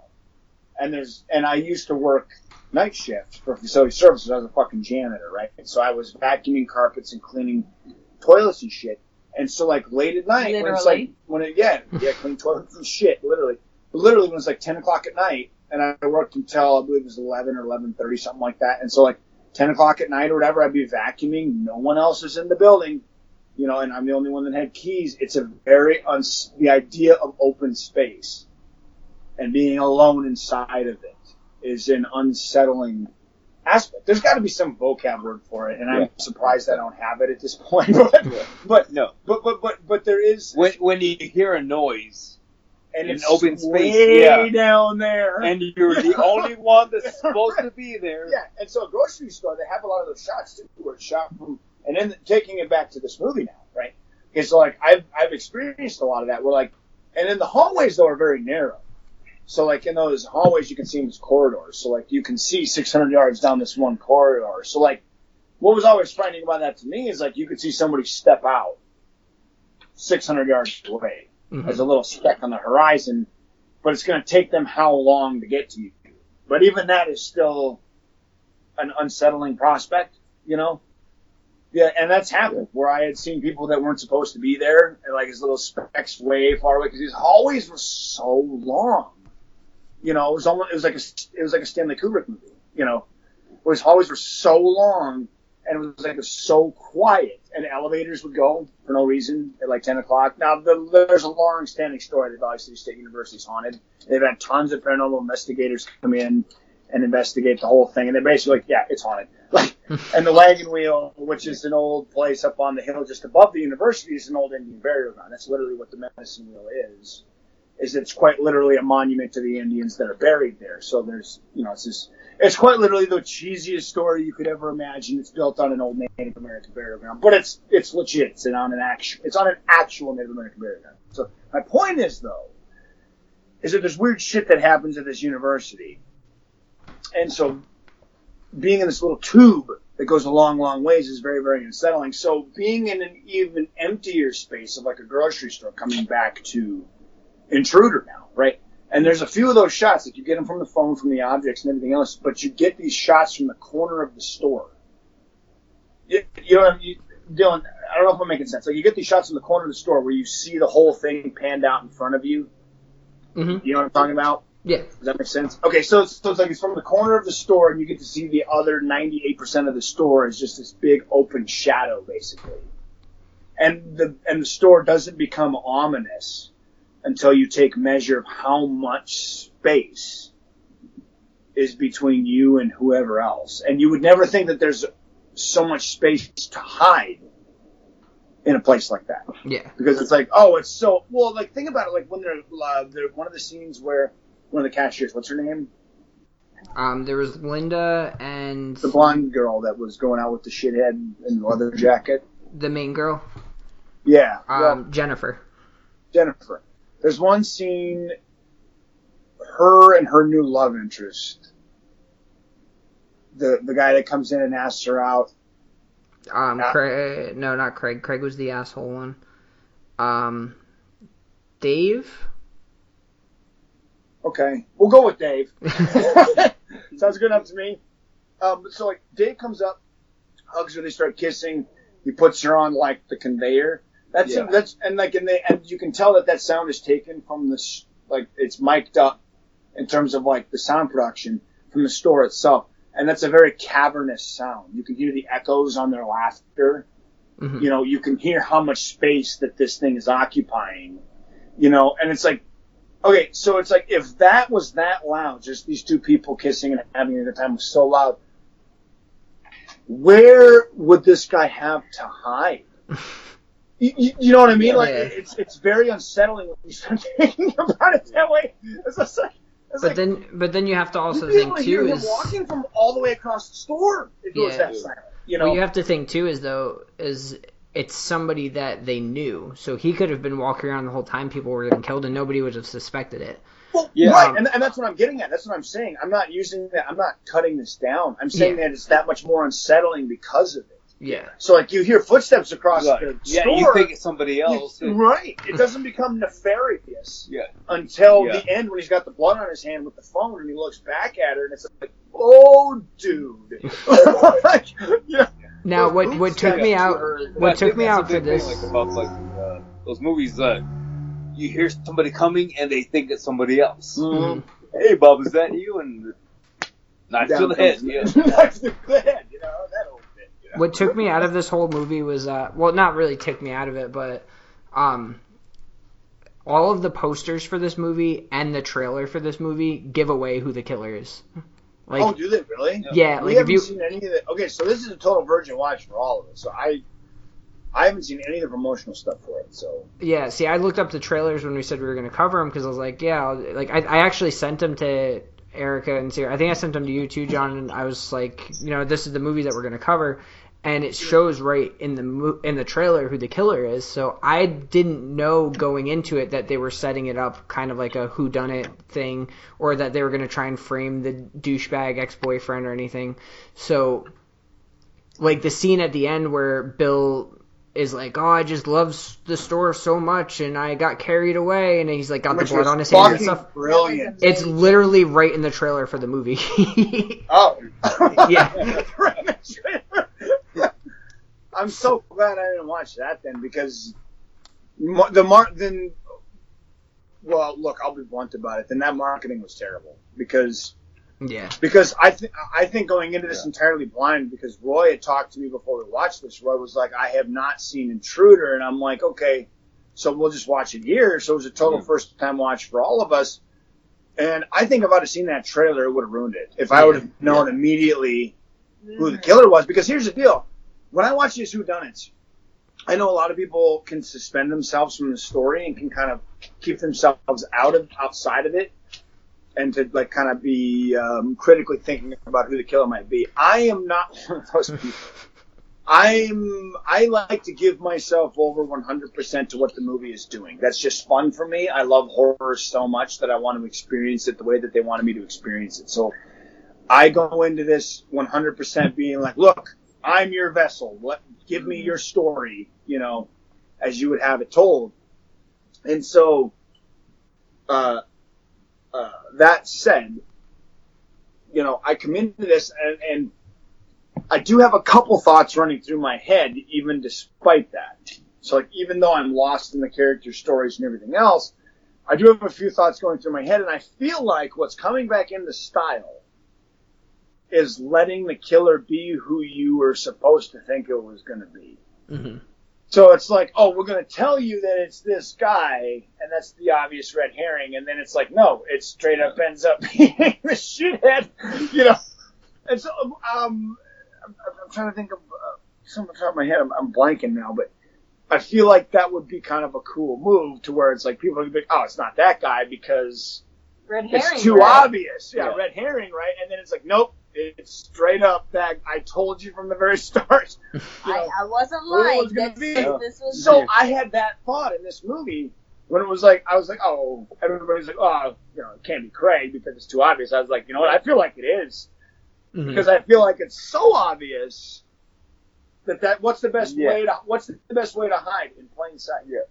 You know, and so that was kind of the thought I had on it. And had I seen that trailer where I saw him going crazy, it would have ruined everything for me because I thought that reveal was so brilliant. Now the instant he comes walking out, the first time, I was like, oh shit, he's walking really slow. I knew that okay, he had done everything, but it was so great. You know, and it made sense because it was like, oh, he cracked me in the head with a hammer and I just now fucking woke up. It made sense. Craig cracks him with a hammer. You know, I could see him passing out and not dying. You know, they didn't lie to you. You know, and so I was like, no, that's totally cool. Like, you know, had I seen the trailer, I would have fucking totally. Yeah, we had said too, watching when we watched the movie, because I showed Sierra the trailer too, and like I said, I didn't know that it was going to spoil anything because I thought that it was just set up from the beginning that he was the killer. So watching it, like, halfway through the movie, Sierra was like, well, we already know who the killer is. And I was like, yeah, I don't think we're supposed to know who the killer is. Yeah, I think yeah. I think the marketing team, they're not going to tell us who the killer is. Yeah. The marketing that's team stupid. fucked this royally, you know. I love that guy in the boots, man. That guy actually kind of looks like my dad. Quite a bit, actually. Like a young version of my dad's quite a bit taller than that guy, but like he looks like a young version of my dad for sure. And if I'm lying, I'm dying. You can ask Becca. Like, that'd be Becca's father-in-law, you know. So if I'm lying, I'm dying, you know. My dad's only got one arm, you see. But he looks a lot like my dad. And so like watching him in that movie, it was almost like. If your dad was a serial killer. Yeah, it's true. You know, capital F. Yeah. But there's a lot of parts in this movie that, the only one that I can really think of off the top of my head is there's parts in the movie, and I know that they do it more than once, where the camera kind of plays tricks on you, and I thought it was really cool how they'd done it. The one that I'm thinking of specifically is the part with Ted Raimi where he's lifting the knife over his head and slamming it down, and it just shows the knife like above his head coming up, going down, and then at one time it goes up and it goes down, but it's the killer with the knife, and it goes into Ted Raimi's head. Is that Ted's death scene you're talking about? Yeah. Okay. And that's a great classic 80s slasher. Yeah. You show a close-up of the weapon coming down. Yeah, it's like... You give him the straight-up gore. Yeah. But it's like you close up. I wasn't expecting it because the way they had done it, because there was no cutaway. It was Ted's arm going up and down, and then all of a sudden it was the killer's arm. I feel like Sam. Well, okay, now Sam wasn't the one that made this, right? Sam was just in it. Yeah, he just starred in it. Well, he acted in it? Yeah. Okay, well, either way, I think a lot of this '80s horror. Well, no, now that I think about it, I can't remember. Well, no, Sam Raimi has a couple of them, like in Evil Dead or whatever, where he's got close-ups of the gore. Evil Dead's a lot. There's a lot of close-ups of the gore. I feel like Sam Raimi is like what Lucio Fulci wanted to be. You know, like there's tons of the focus on the gore, but there's an actual engaging story behind it. Yeah.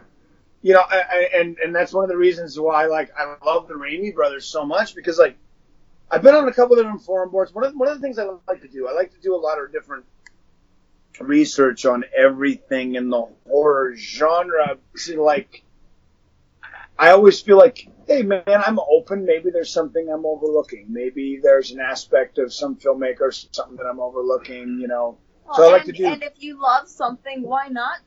Yeah, look deeper into exactly. it. Look deeper into it, and I like being, even if people are going to say negative things about people I like reading them, because it gives me a broader appreciation for both the positives and negatives, because that's really the only way to truly enjoy whoever you love, right? It is to take everything in stride.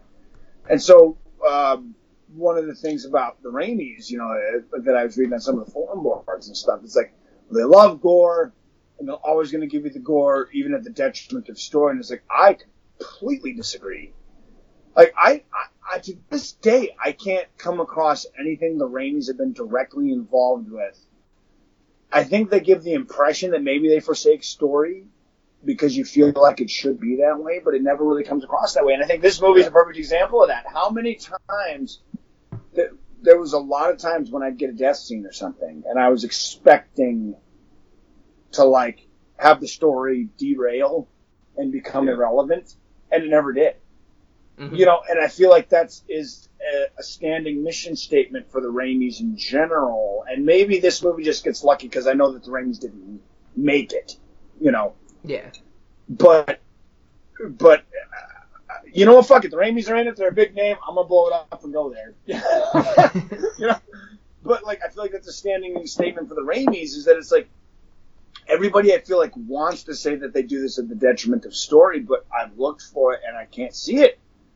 I feel like you feel like it's gonna happen and then it doesn't. You know, and I think it's because they're not shy about the gore. You know, and I think there's this weird mantra that haunts gore, where it's like, if you like gore, you don't like story. You know, and I don't live in that world. I don't see the two as mutually exclusive. I think you can have the two of them together. And matter of fact, I think when those two meet, it becomes the most powerful kind of story. Mm-hmm. You know, and I think that's why the Raimis are so goddamn addictive in the horror genre, because they understand that.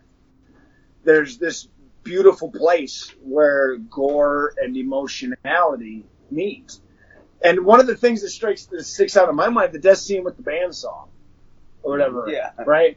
And I could tell it was the first time watch for Roy, because we went to the bandsaw, he was running his head across the bandsaw, and even Roy, who's the biggest horror junkie I know, he starts cutting his head in half, and Roy's even like, oh! Like even Roy was shocked. Oh, yeah. Sierra did the same thing. Shit. There's not much like, 'cause I feel like at this point we've become desensitized a lot to it, but there's not really a lot when we watch horror movies to where we're kind of like cringe up or like aren't really expecting too much. But there was a few scenes in this movie that Sierra, when we were watching, was just like, ooh, and like closed her eyes and backed up, like. Not expecting it at all. The head scene was a bit rough. Like normally when I watch movies with John, he's talkative, but this is one movie where all of us were like, "Oh my god!" Yeah. We were all exclaiming when people were dying. Yeah. The death scenes were. Yeah, no, the death scenes were very well placed, I thought. You know, I don't want to belabor a point or drag a fun conversation out to a place where it's not fun anymore, but I think the blood was perfectly laid. Yeah. Throughout all of this, I really feel that way. But I feel like the real. I got it here. I feel like the real beauty of this thing. And if I'm lying, I'm dying. And like I said, I'm not the taskmaster of this show. That'd be Dylan. But if I'm wrong, feel free to correct me. But I feel that the real beauty of this thing was who was the actor that played the killer? Dan Hicks. Dan Hicks. I feel like the real beauty of this movie was that guy. Here comes Parker. Here comes one of the best monologues I think it's ever been handed down. Here comes fucking Parker walking down 8 Mile with a fucking severed head in one hand and a goddamn sandwich in the other. And I mentioned to John, that same line gets inserted into Raising Arizona. Raising Arizona. Yeah. Exactly. Absolutely. So it's like, if Nicolas Cage is going to mention it, you know it's got to be good. Fucking head of the other. Fucking head of the other. And so, like, the first time he delivers that monologue, it's very disarming. And then when it comes back, I nerded out for that so fucking hard. When he's got the sandwich. Does he have a head? Yeah, because he holds out what the other owner's head out of the aisle or whatever. Mm-hmm. And he's I think it was walking. and he's walking the boy down that was. and it's the way it's lit. The way it's lit, I geek out for that so much. That's great. I love blue lighting and white lighting. In When contrast with black. And when you get to live out your own story. Yeah. That's fantastic. Exactly. And so blue lighting and white lighting on black, I'm such a huge fan of. And if you go back and watch that movie, when he's giving the monologue, when he's got the decapitated head and his sandwich in the other hand, it's this, there's this, they give you the spotlight too. You can see the spotlight in the scene. It's coming down from like the corner of the store, like a security light would be. Mhm. But it's beautiful lighting, you know, and it's so striking because it makes everything look like bone. And that's one of the reasons I love it so much. And so when he's walking down the aisle, he doesn't say anything for like the first 10 seconds. He's just walking, swinging the head, and he shows her the sandwich or whatever. Right. Fucking beautiful. I was like, who thought of this? Give that man $1 million and just let him sit at home and write scripts. Well, Because- the whole thing was really well thought out, because, I mean, even the part where she hides at the end of the aisle and the bottle's broke and everything, it's like, I don't know how he's going to find her in this, because, and it shows, like, the blood mixing with the, whatever was in Yeah. the bottles, and Yeah. that's how he finds, Yeah. like, it's so well thought out, but at the Right. same time, it's such a simple thing that, like, it's the same reason why I love Evil Dead so much. It's, they went in with this low budget, and they had to be creative, and they had to use their imagination and think, how are we going to make this scene work to And where guerrilla- it's effective? It's guerrilla filmmaking at its Yeah. finest. And it's all those stories of necessity, you know. And acting becomes a lot of that. hmm You know, where it's like you find the right dudes for the right part. And even when you think about it, it's like, okay, why did he go nuts? You know, what's the reason, right? That's what everybody wants, is the goddamn motive. You know, what did he have to go nuts? Well, I couldn't let him take my store, so I offed the owner. Well, why did you kill everybody else? I guess I just really love this store. and I got carried away. I Yeah. was like, that's so brilliant. I was like, that's fucking brilliant. One line makes the rest of the movie possible. hmm And And how much of a real slap in the threat. face? How much of a slap in the face is it that the police finally come at the end and they get set up for it? Yeah, right, exactly. And I thought the only thing missing from this movie, the only thing would have been like at the end, Bruce Campbell shows up or whatever, sees the guy in the phone booth, whatever else, right? And then like, and then like as he's laying there, when he'd been like, instead of saying officer, if you would have just said Parker, and like Bruce Campbell would have been Parker, you know what I mean? Like Parker from fucking 8 Mile with his sandwich in one hand and the decapitated. I mean, he's been like, Parker, they did it. You know, and then Bruce Campbell would be like, oh shit. Or whatever the guy's name was. Was it Bill or Steve or Bill, yeah. Bill? I'm gonna say, oh shit, Bill.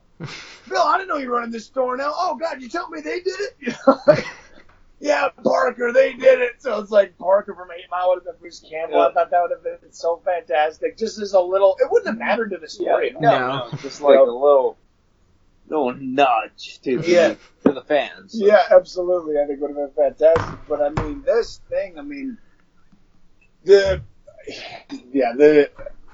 can we talk for a second about how much Ted Raimi loved that one song? I think what it was too is it was probably just some royalty-free song that they're like, we don't have to pay for this, so just keep looping it. Keep looking at it. This fucking weird, like, facial structures and stuff. Yeah, absolutely. Like, he's just cutting water. What is it? What was, lost your job, Dave, or whatever. Doesn't Yeah. even hear him. You know, Yeah. lost your job, Dave. Doesn't matter. You know. The only objection to this movie is the whole getting false, well, being lied to. It's Yeah. They set it up that it was the dickhead. No. When you see a lot of death scenes, you don't see the person. You see an arm, Yeah, and And he's you like in a see, trench coat or a whatever. leather cup, Yeah. which makes you suspect the guy. Yeah. I think it was like it always reminded me of like a Michael Myers mechanic trench coat. Yeah. I was like, who's supposed to be the killer? Yeah, no. At You the know. beginning, you see the suspected killer. You hear like this, like ominous, suspected music towards the killer. The what's the name of the guy that comes at the beginning? They got out of prison. Yeah, correct. And then throughout the movie, you don't see the person, you see the arm, and you see a leather cup. Yeah. Mhm. It's like, so you're telling me that Bill just wore a leather jacket every time he killed people? Just No, and just like, I don't want to be, I dead men tell no tales. Yeah. I'm not going to take any chances, And to me, at the end, all you needed to do was when he's walking down 9 Mile. If he would have put on a leather jacket, that like, hey, like, look at me and my, like, Oh, no worries. It's just the bottom under the table. if you would show him the killer in, like, a slight moment in that leather jacket, it would all make sense. Yeah. Yeah, and so it's like you have one or two options. You can show the killer in the leather jacket to make it all make sense, or you can just be like, yeah, we were fucking with you. One thing that I wanted to happen in this movie so bad was in the beginning, Craig comes in and he starts a fight with everybody, and one of the characters is talking to Ted Raimi in the back, and they're like, "Oh yeah, Craig was here starting something," and Ted's like, "Yeah, I kicked his ass once." Yeah. I would have loved if like he came. I would have loved if like he came in the store again to fuck with them, and like Ted Raimi walked out of the back, and the dude just booked it out the front door. Like, I ain't gonna fuck with Ted Raimi. Yeah. Or you could have done a couple really cool things with that scene. Like, yeah, I kicked his ass one time, and then somebody would be like, no, you did. Pull Chris Farley from Billy Madison. It's like, you kicked his ass one time. I kicked his ass one time. No, you didn't. No, I didn't. But you could imagine if I did. No, I can't. No, you can't. But I want to rate this movie because I'm curious to see what everybody thought of it. So, John. Okay, so what's the one thing that everybody remembers from this movie? That it's a grocery store serial killer. But I suppose because it all happens in one night, doesn't it? I'm bummed they didn't actually stab a cereal box. I would have been. And then have the cereal. Especially since like this whole movie had that slightly campy feeling to it all movie long. But not too much. Not too much. That's why I said slightly. Yeah. That word slight. means a little bit. And I think when you really think about it, it was only Ted. Yeah. It's really only Ted. That one repetitive song. Yeah. His facial features. It's weird. Yeah, it's fucking weird little lip. And so, anyway, so yeah, the one thing that everybody picks up from this movie is a grocery store serial killer, but I believe it all happens in one night, doesn't it? Yes. Yeah. So it's not a serial killer, it's a spree murder. So, grocery store. That's the only time I've ever seen that. Ever. I can't bring anything else to mind that even comes close. Can anybody else? Nah, the only thing that I can think of that comes to mind is in, I don't know why, but it probably be just because it's the only other thing of its kind, but in the remake for My Bloody Valentine, there's like the whole scene that happens in the grocery store. But other than that, like that comes to mind instantly with this movie, but like I said, I think it's literally just because that's the only other thing of its kind. Yeah. Well, at its base, I think when I settled into this, I expected it to be everything that I expect from 80s horror. Now, for everything that everybody loves from 80s horror, it is not usually to be remembered for critical acclaim, generally. Yeah. Like, story and story cinematography and like critical engagement are usually not something that 80s horror movies are concerned with. I mean, is that fair to say? Yeah, that's Indeed. And how? Doesn't mean that I like them any less. It just means that I think that I think that that's a fair statement. So I was expecting that, and when I started getting some of these strange shots of the voyeurism from around the store, not just voyeurism from the critical aspects, like you get it from the windows. Yeah, but the not phone. just that. Yeah, the phone. And it wasn't the floor. And it wasn't just from the phone. They put a plastic covering over it with the little rings of a turnstile phone. Yeah, the rotary. Yeah, the rotary from a turnstile phone, and so I was like, you were supposed to be seeing it from the phone's perspective. Now, are you dumb enough now, the internet trolls and the Reddit trolls are going to be like, why do I want to see a scene from the phone's perspective? It's like the phone's not alive. We know that, moron. You know what I mean? And I cannot hate on those internet trolls more. You know, The phone's not alive, but the FBI agent listening in on it is alive. yes. No. The phone's not alive. We're not to believe that it is. The point of it is quite literally, what is the point of cinema? To view a story from an artistic perspective. That's the point of cinema. And if I'm wrong, I will happily fall on the sword for anybody that wants to take me up on that. But I feel like it is an artistic way to view a story and explore the human condition. That's what I feel like the point of cinema is. And we get scenes like that from the phone or the floor or the window, just these weird vantage points to create senses of goddamn dread, because we're in the horror genre, because we're doing artistic ways to create the same sense of dread that people would feel if they were in the same situation. How many people, if you've ever worked an overnight shift in any place, right around 3, 4 a.m., middle of the night, there's just a weird vibe that goes around when you know everybody else is asleep. And sound seems to travel the furthest at that time. You know, so like the sound travels and you hear the echoes long before you hear the original sounds almost. And everybody's like, nah, man, fuck that shit. I lean back and I rip the killer's face off. I'd rip it off. That's what I would do. It's like, no, you fucking wouldn't. You would be just as unsettled as everybody else.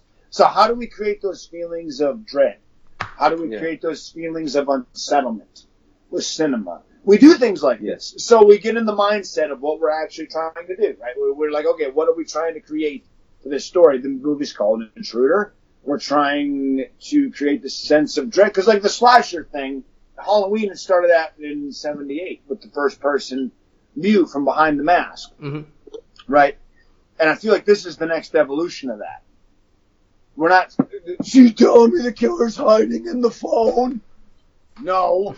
I'm not saying that, but I'm saying this is the next evolution of creating that sense of dread, of being observed, you know, from all of your surroundings. Because I'm telling you, if you've been awake at weird fucking hours, and I've been awake at a lot of weird fucking times because my sleep schedule is so messed up from everything that I do that I don't have a sleep schedule. I just sleep whenever my body rests.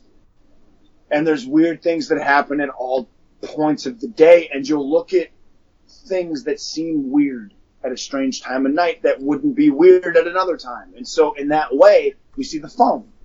The phone's not weird at 10 in the morning. Getting a call at 3 a.m. is fucking weird. You know what I mean? Yeah. And so you get that view from the phone, and knowing that and bringing that onto the screen is a very, very striking way to create a sense of dread in a movie that was hell-bent for stereotypes and schisms and parody. Like that's where this movie was heading from the start. And so it's a really cool, creative way to be like, no, they are taking this seriously. You know, and I was, as soon as I think it was the phone. I think that's the first one. Is that the first one we get? The first strange object we get viewing things? It's far from the only one, but I'm saying I think it's the first one. And it's the rotary, it's the first one we get, and it's like, that was the first striking one to me. It's like, oh, okay, so we are not in the horror comedy. You know, I thought we were gonna go there, but we're not. We're taking this seriously, you know, and there's not a lot of emphasis on soundtrack. It's one of the other things I noticed about horror movies too. The more seriously people take things, the less the less sound we have. Because silence is almost the epitome of sound when you think about it, because music is really just silence peppered with sound. that's all that it is. And so silence speaks more to human beings than anything else. And so that's one of the things we get in these horror movies. The more serious the horror movie, generally, the lesser the soundtrack. Yeah. The more we just hear their words, the more we just hear their movements. Like I talked about earlier, the clickings on the floor from all the way across the goddamn building. The more we hear those things. And all of those things were taken into account, which was surprising. I was actually shocked by it, to be entirely honest with you, because that's not... in the first 10 minutes of this movie, I was like, okay, so this is an 80s slasher, right? Yeah. That was my first take on it within the first 10 minutes. I was like, oh, that's not where we're going at all. There's a lot of silence. Think about this. There's a lot of silence in this movie. Like, how much soundtrack can you actually pick out in your head? I mean, think about it. I'm going to open this up to the floor. I'm going to open this up to the floor. How much soundtrack can you actually pick out? Ted Raimi's looped song. Yeah, the loop. Yeah. Other than that, and who listens to that shit, by the way, on a tape for 3 hours? Yeah. But No. That, other than that, it's silence. And it's whatever sounds are going on. Other than, I forget the name of... What was the name of the guy that just got out of prison? Greg. Craig. For the fourth goddamn time. Yeah. Yeah. Close up on him, looming music. And it was, but it was only in the beginning. And it was only when he first showed up.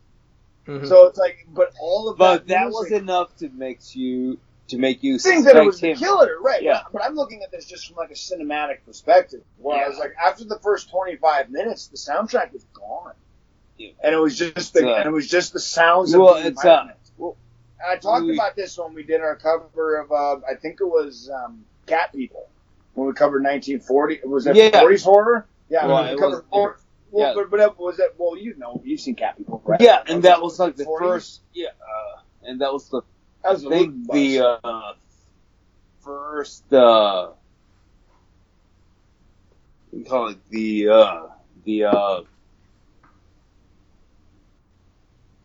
Come on now, I'm banking on you. Don't let me down.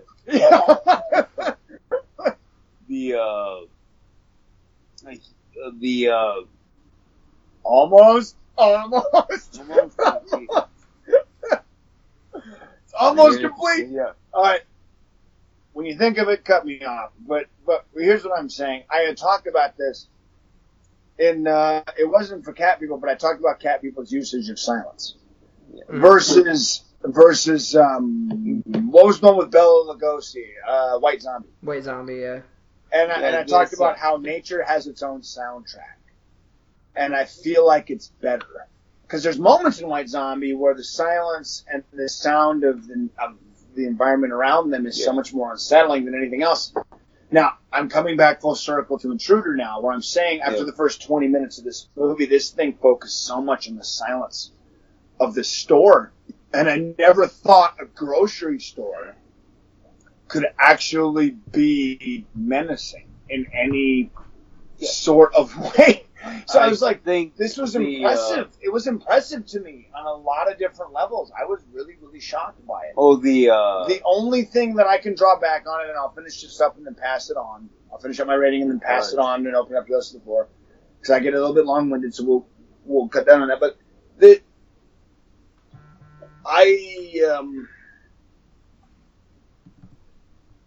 God, I love that guy in the boots, man. I think it was so brilliant. Even his smile when he goes nuts. I guess I just got carried away. So brilliant. I think I was like, it was so brilliant. The abstract. Yeah.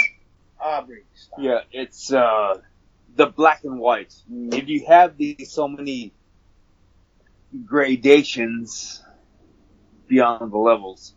Here you have white, you have black. Right.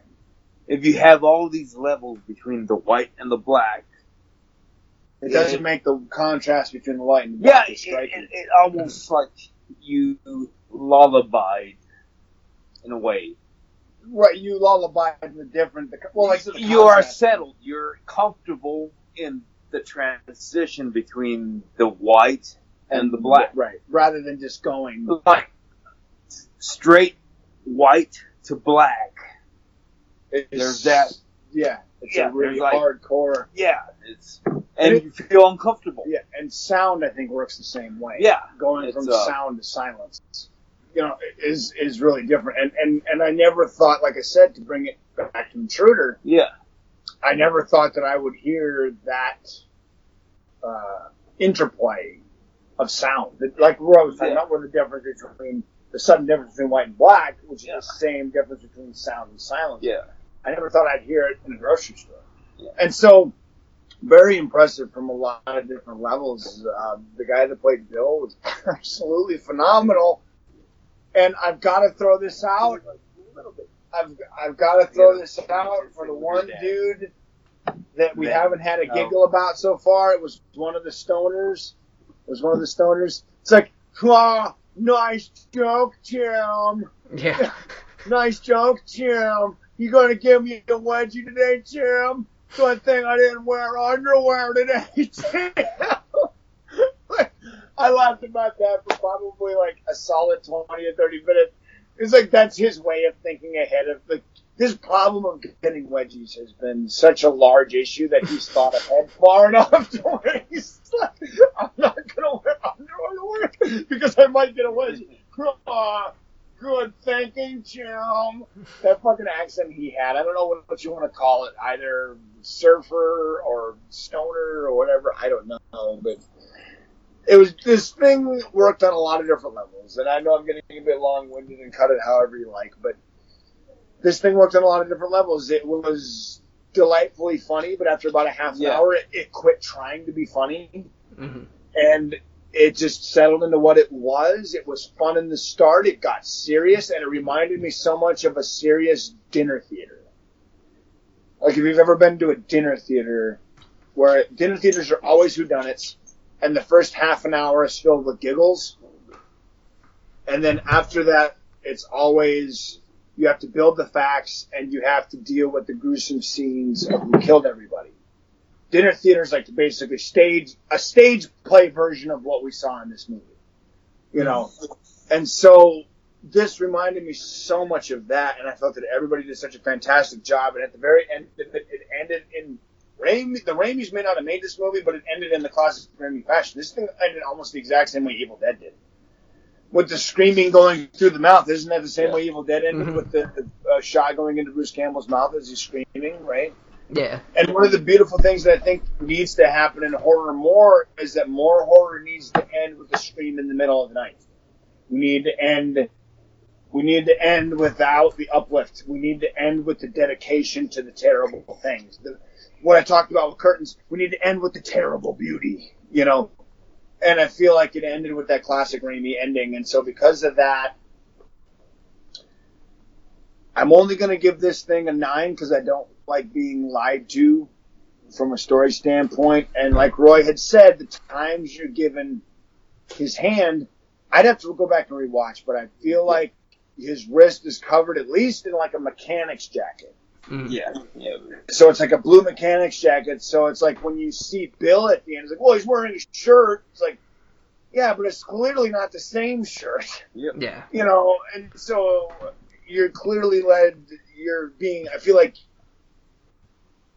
it made sense 100%. I'm going to bump it to a 9. I'm going to bump it to a 9.5 because I feel like that's a petty reason to take it down. But at the end of the day, I do feel like they were trying to mislead you just to mislead you. Aubrey.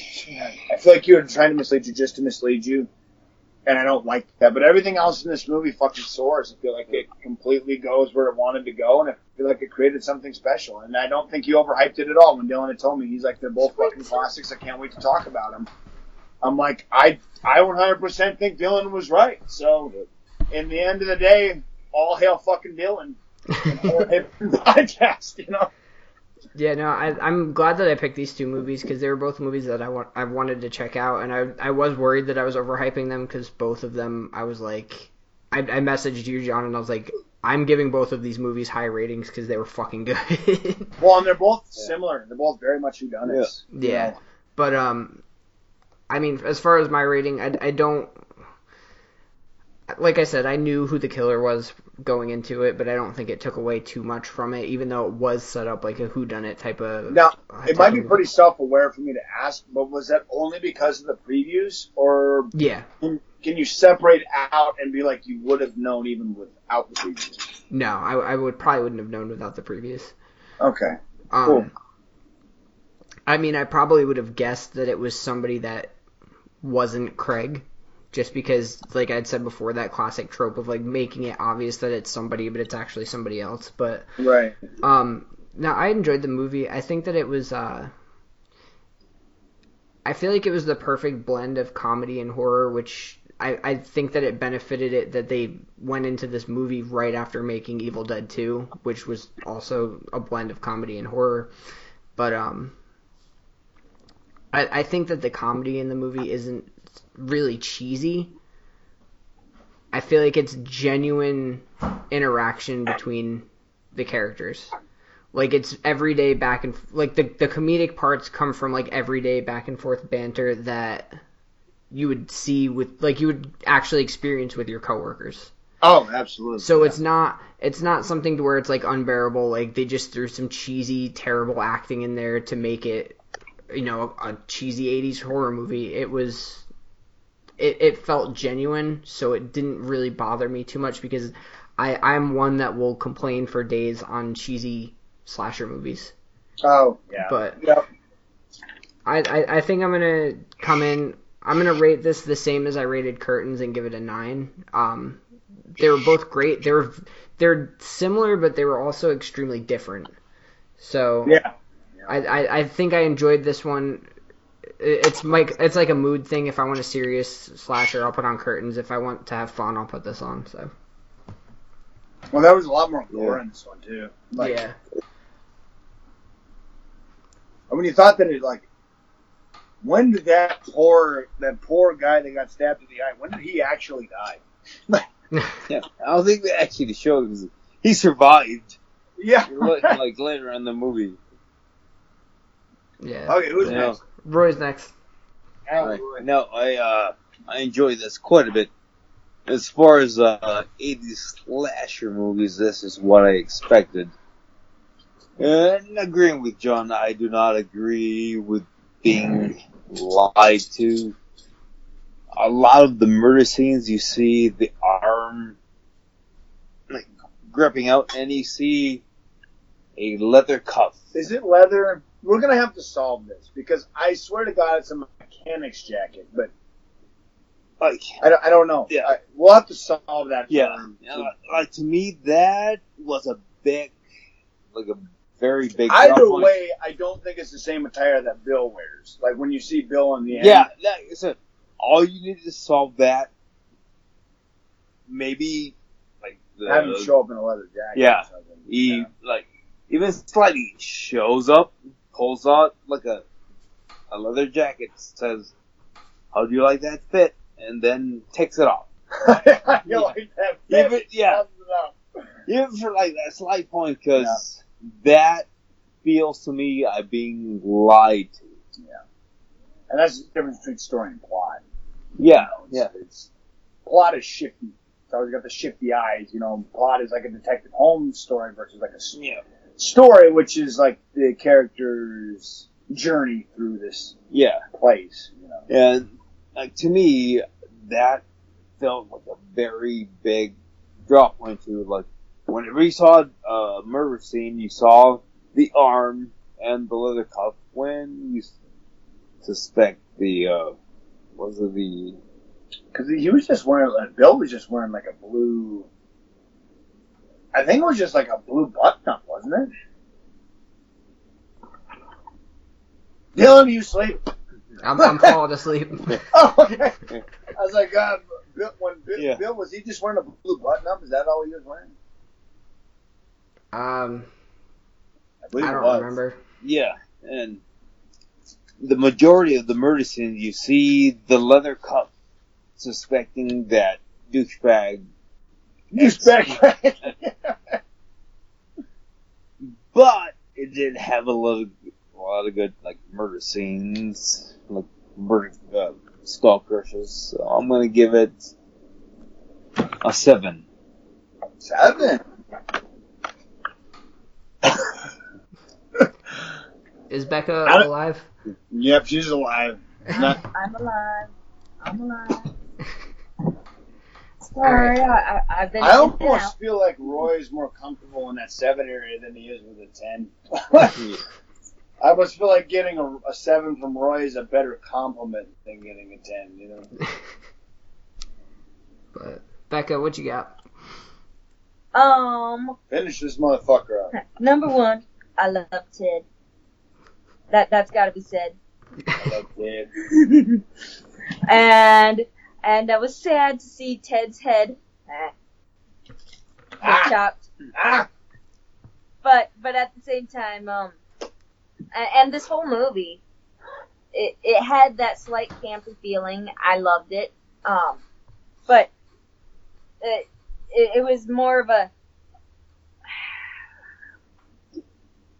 I guess, like, this is one movie that I would love to just watch with a group of people, because I feel like this is one where we're going to be shouting every time someone dies. Oh my God!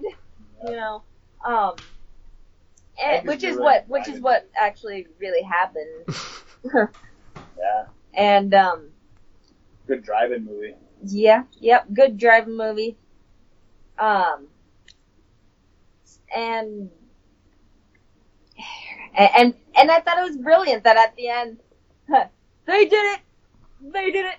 All it took, they did it. Yeah, all it took to move the blame off of who it actually was to the poor kids. Brilliant. I'm gonna give it. No, Aubrey, I'm not gonna give it a 0. I'm gonna give it a 9, because I thought it was awesome. That fucking monologue with Parker walking down. Was it 8 Mile or 9 Mile? What was it? 9 Mile. 9 Mile, yeah. God, that's fucking brilliant. And then he said he's carrying a fucking head. Yeah, just Carrying like a in sandwich. Raising Arizona. Yeah. Mm-hmm. So that gives it an average of an 8.6. That's fair. I'd say that's it. Alright, so I'm falling asleep here. It has been a long day. So I'm gonna... Let's get the fuck out of here. I did fall asleep. Let's let you get the fuck out of here, dude. I'm so sorry. No, you're good, man. So that's gonna wrap it up for this episode. Tune in next week. We're gonna be covering... I almost said Intruder. We're gonna be covering Maniac and The Prowler. So keep an eye out on that. Follow us on Instagram and Facebook at Horror Haven Podcast, and on Twitter at Horror_Haven. And be sure to follow Skeleton Rose Media on Instagram, Facebook, all that fun stuff. Check out the new EP. We love you guys. Have a good night. Absolutely. Horns high. Stay brutal, everybody.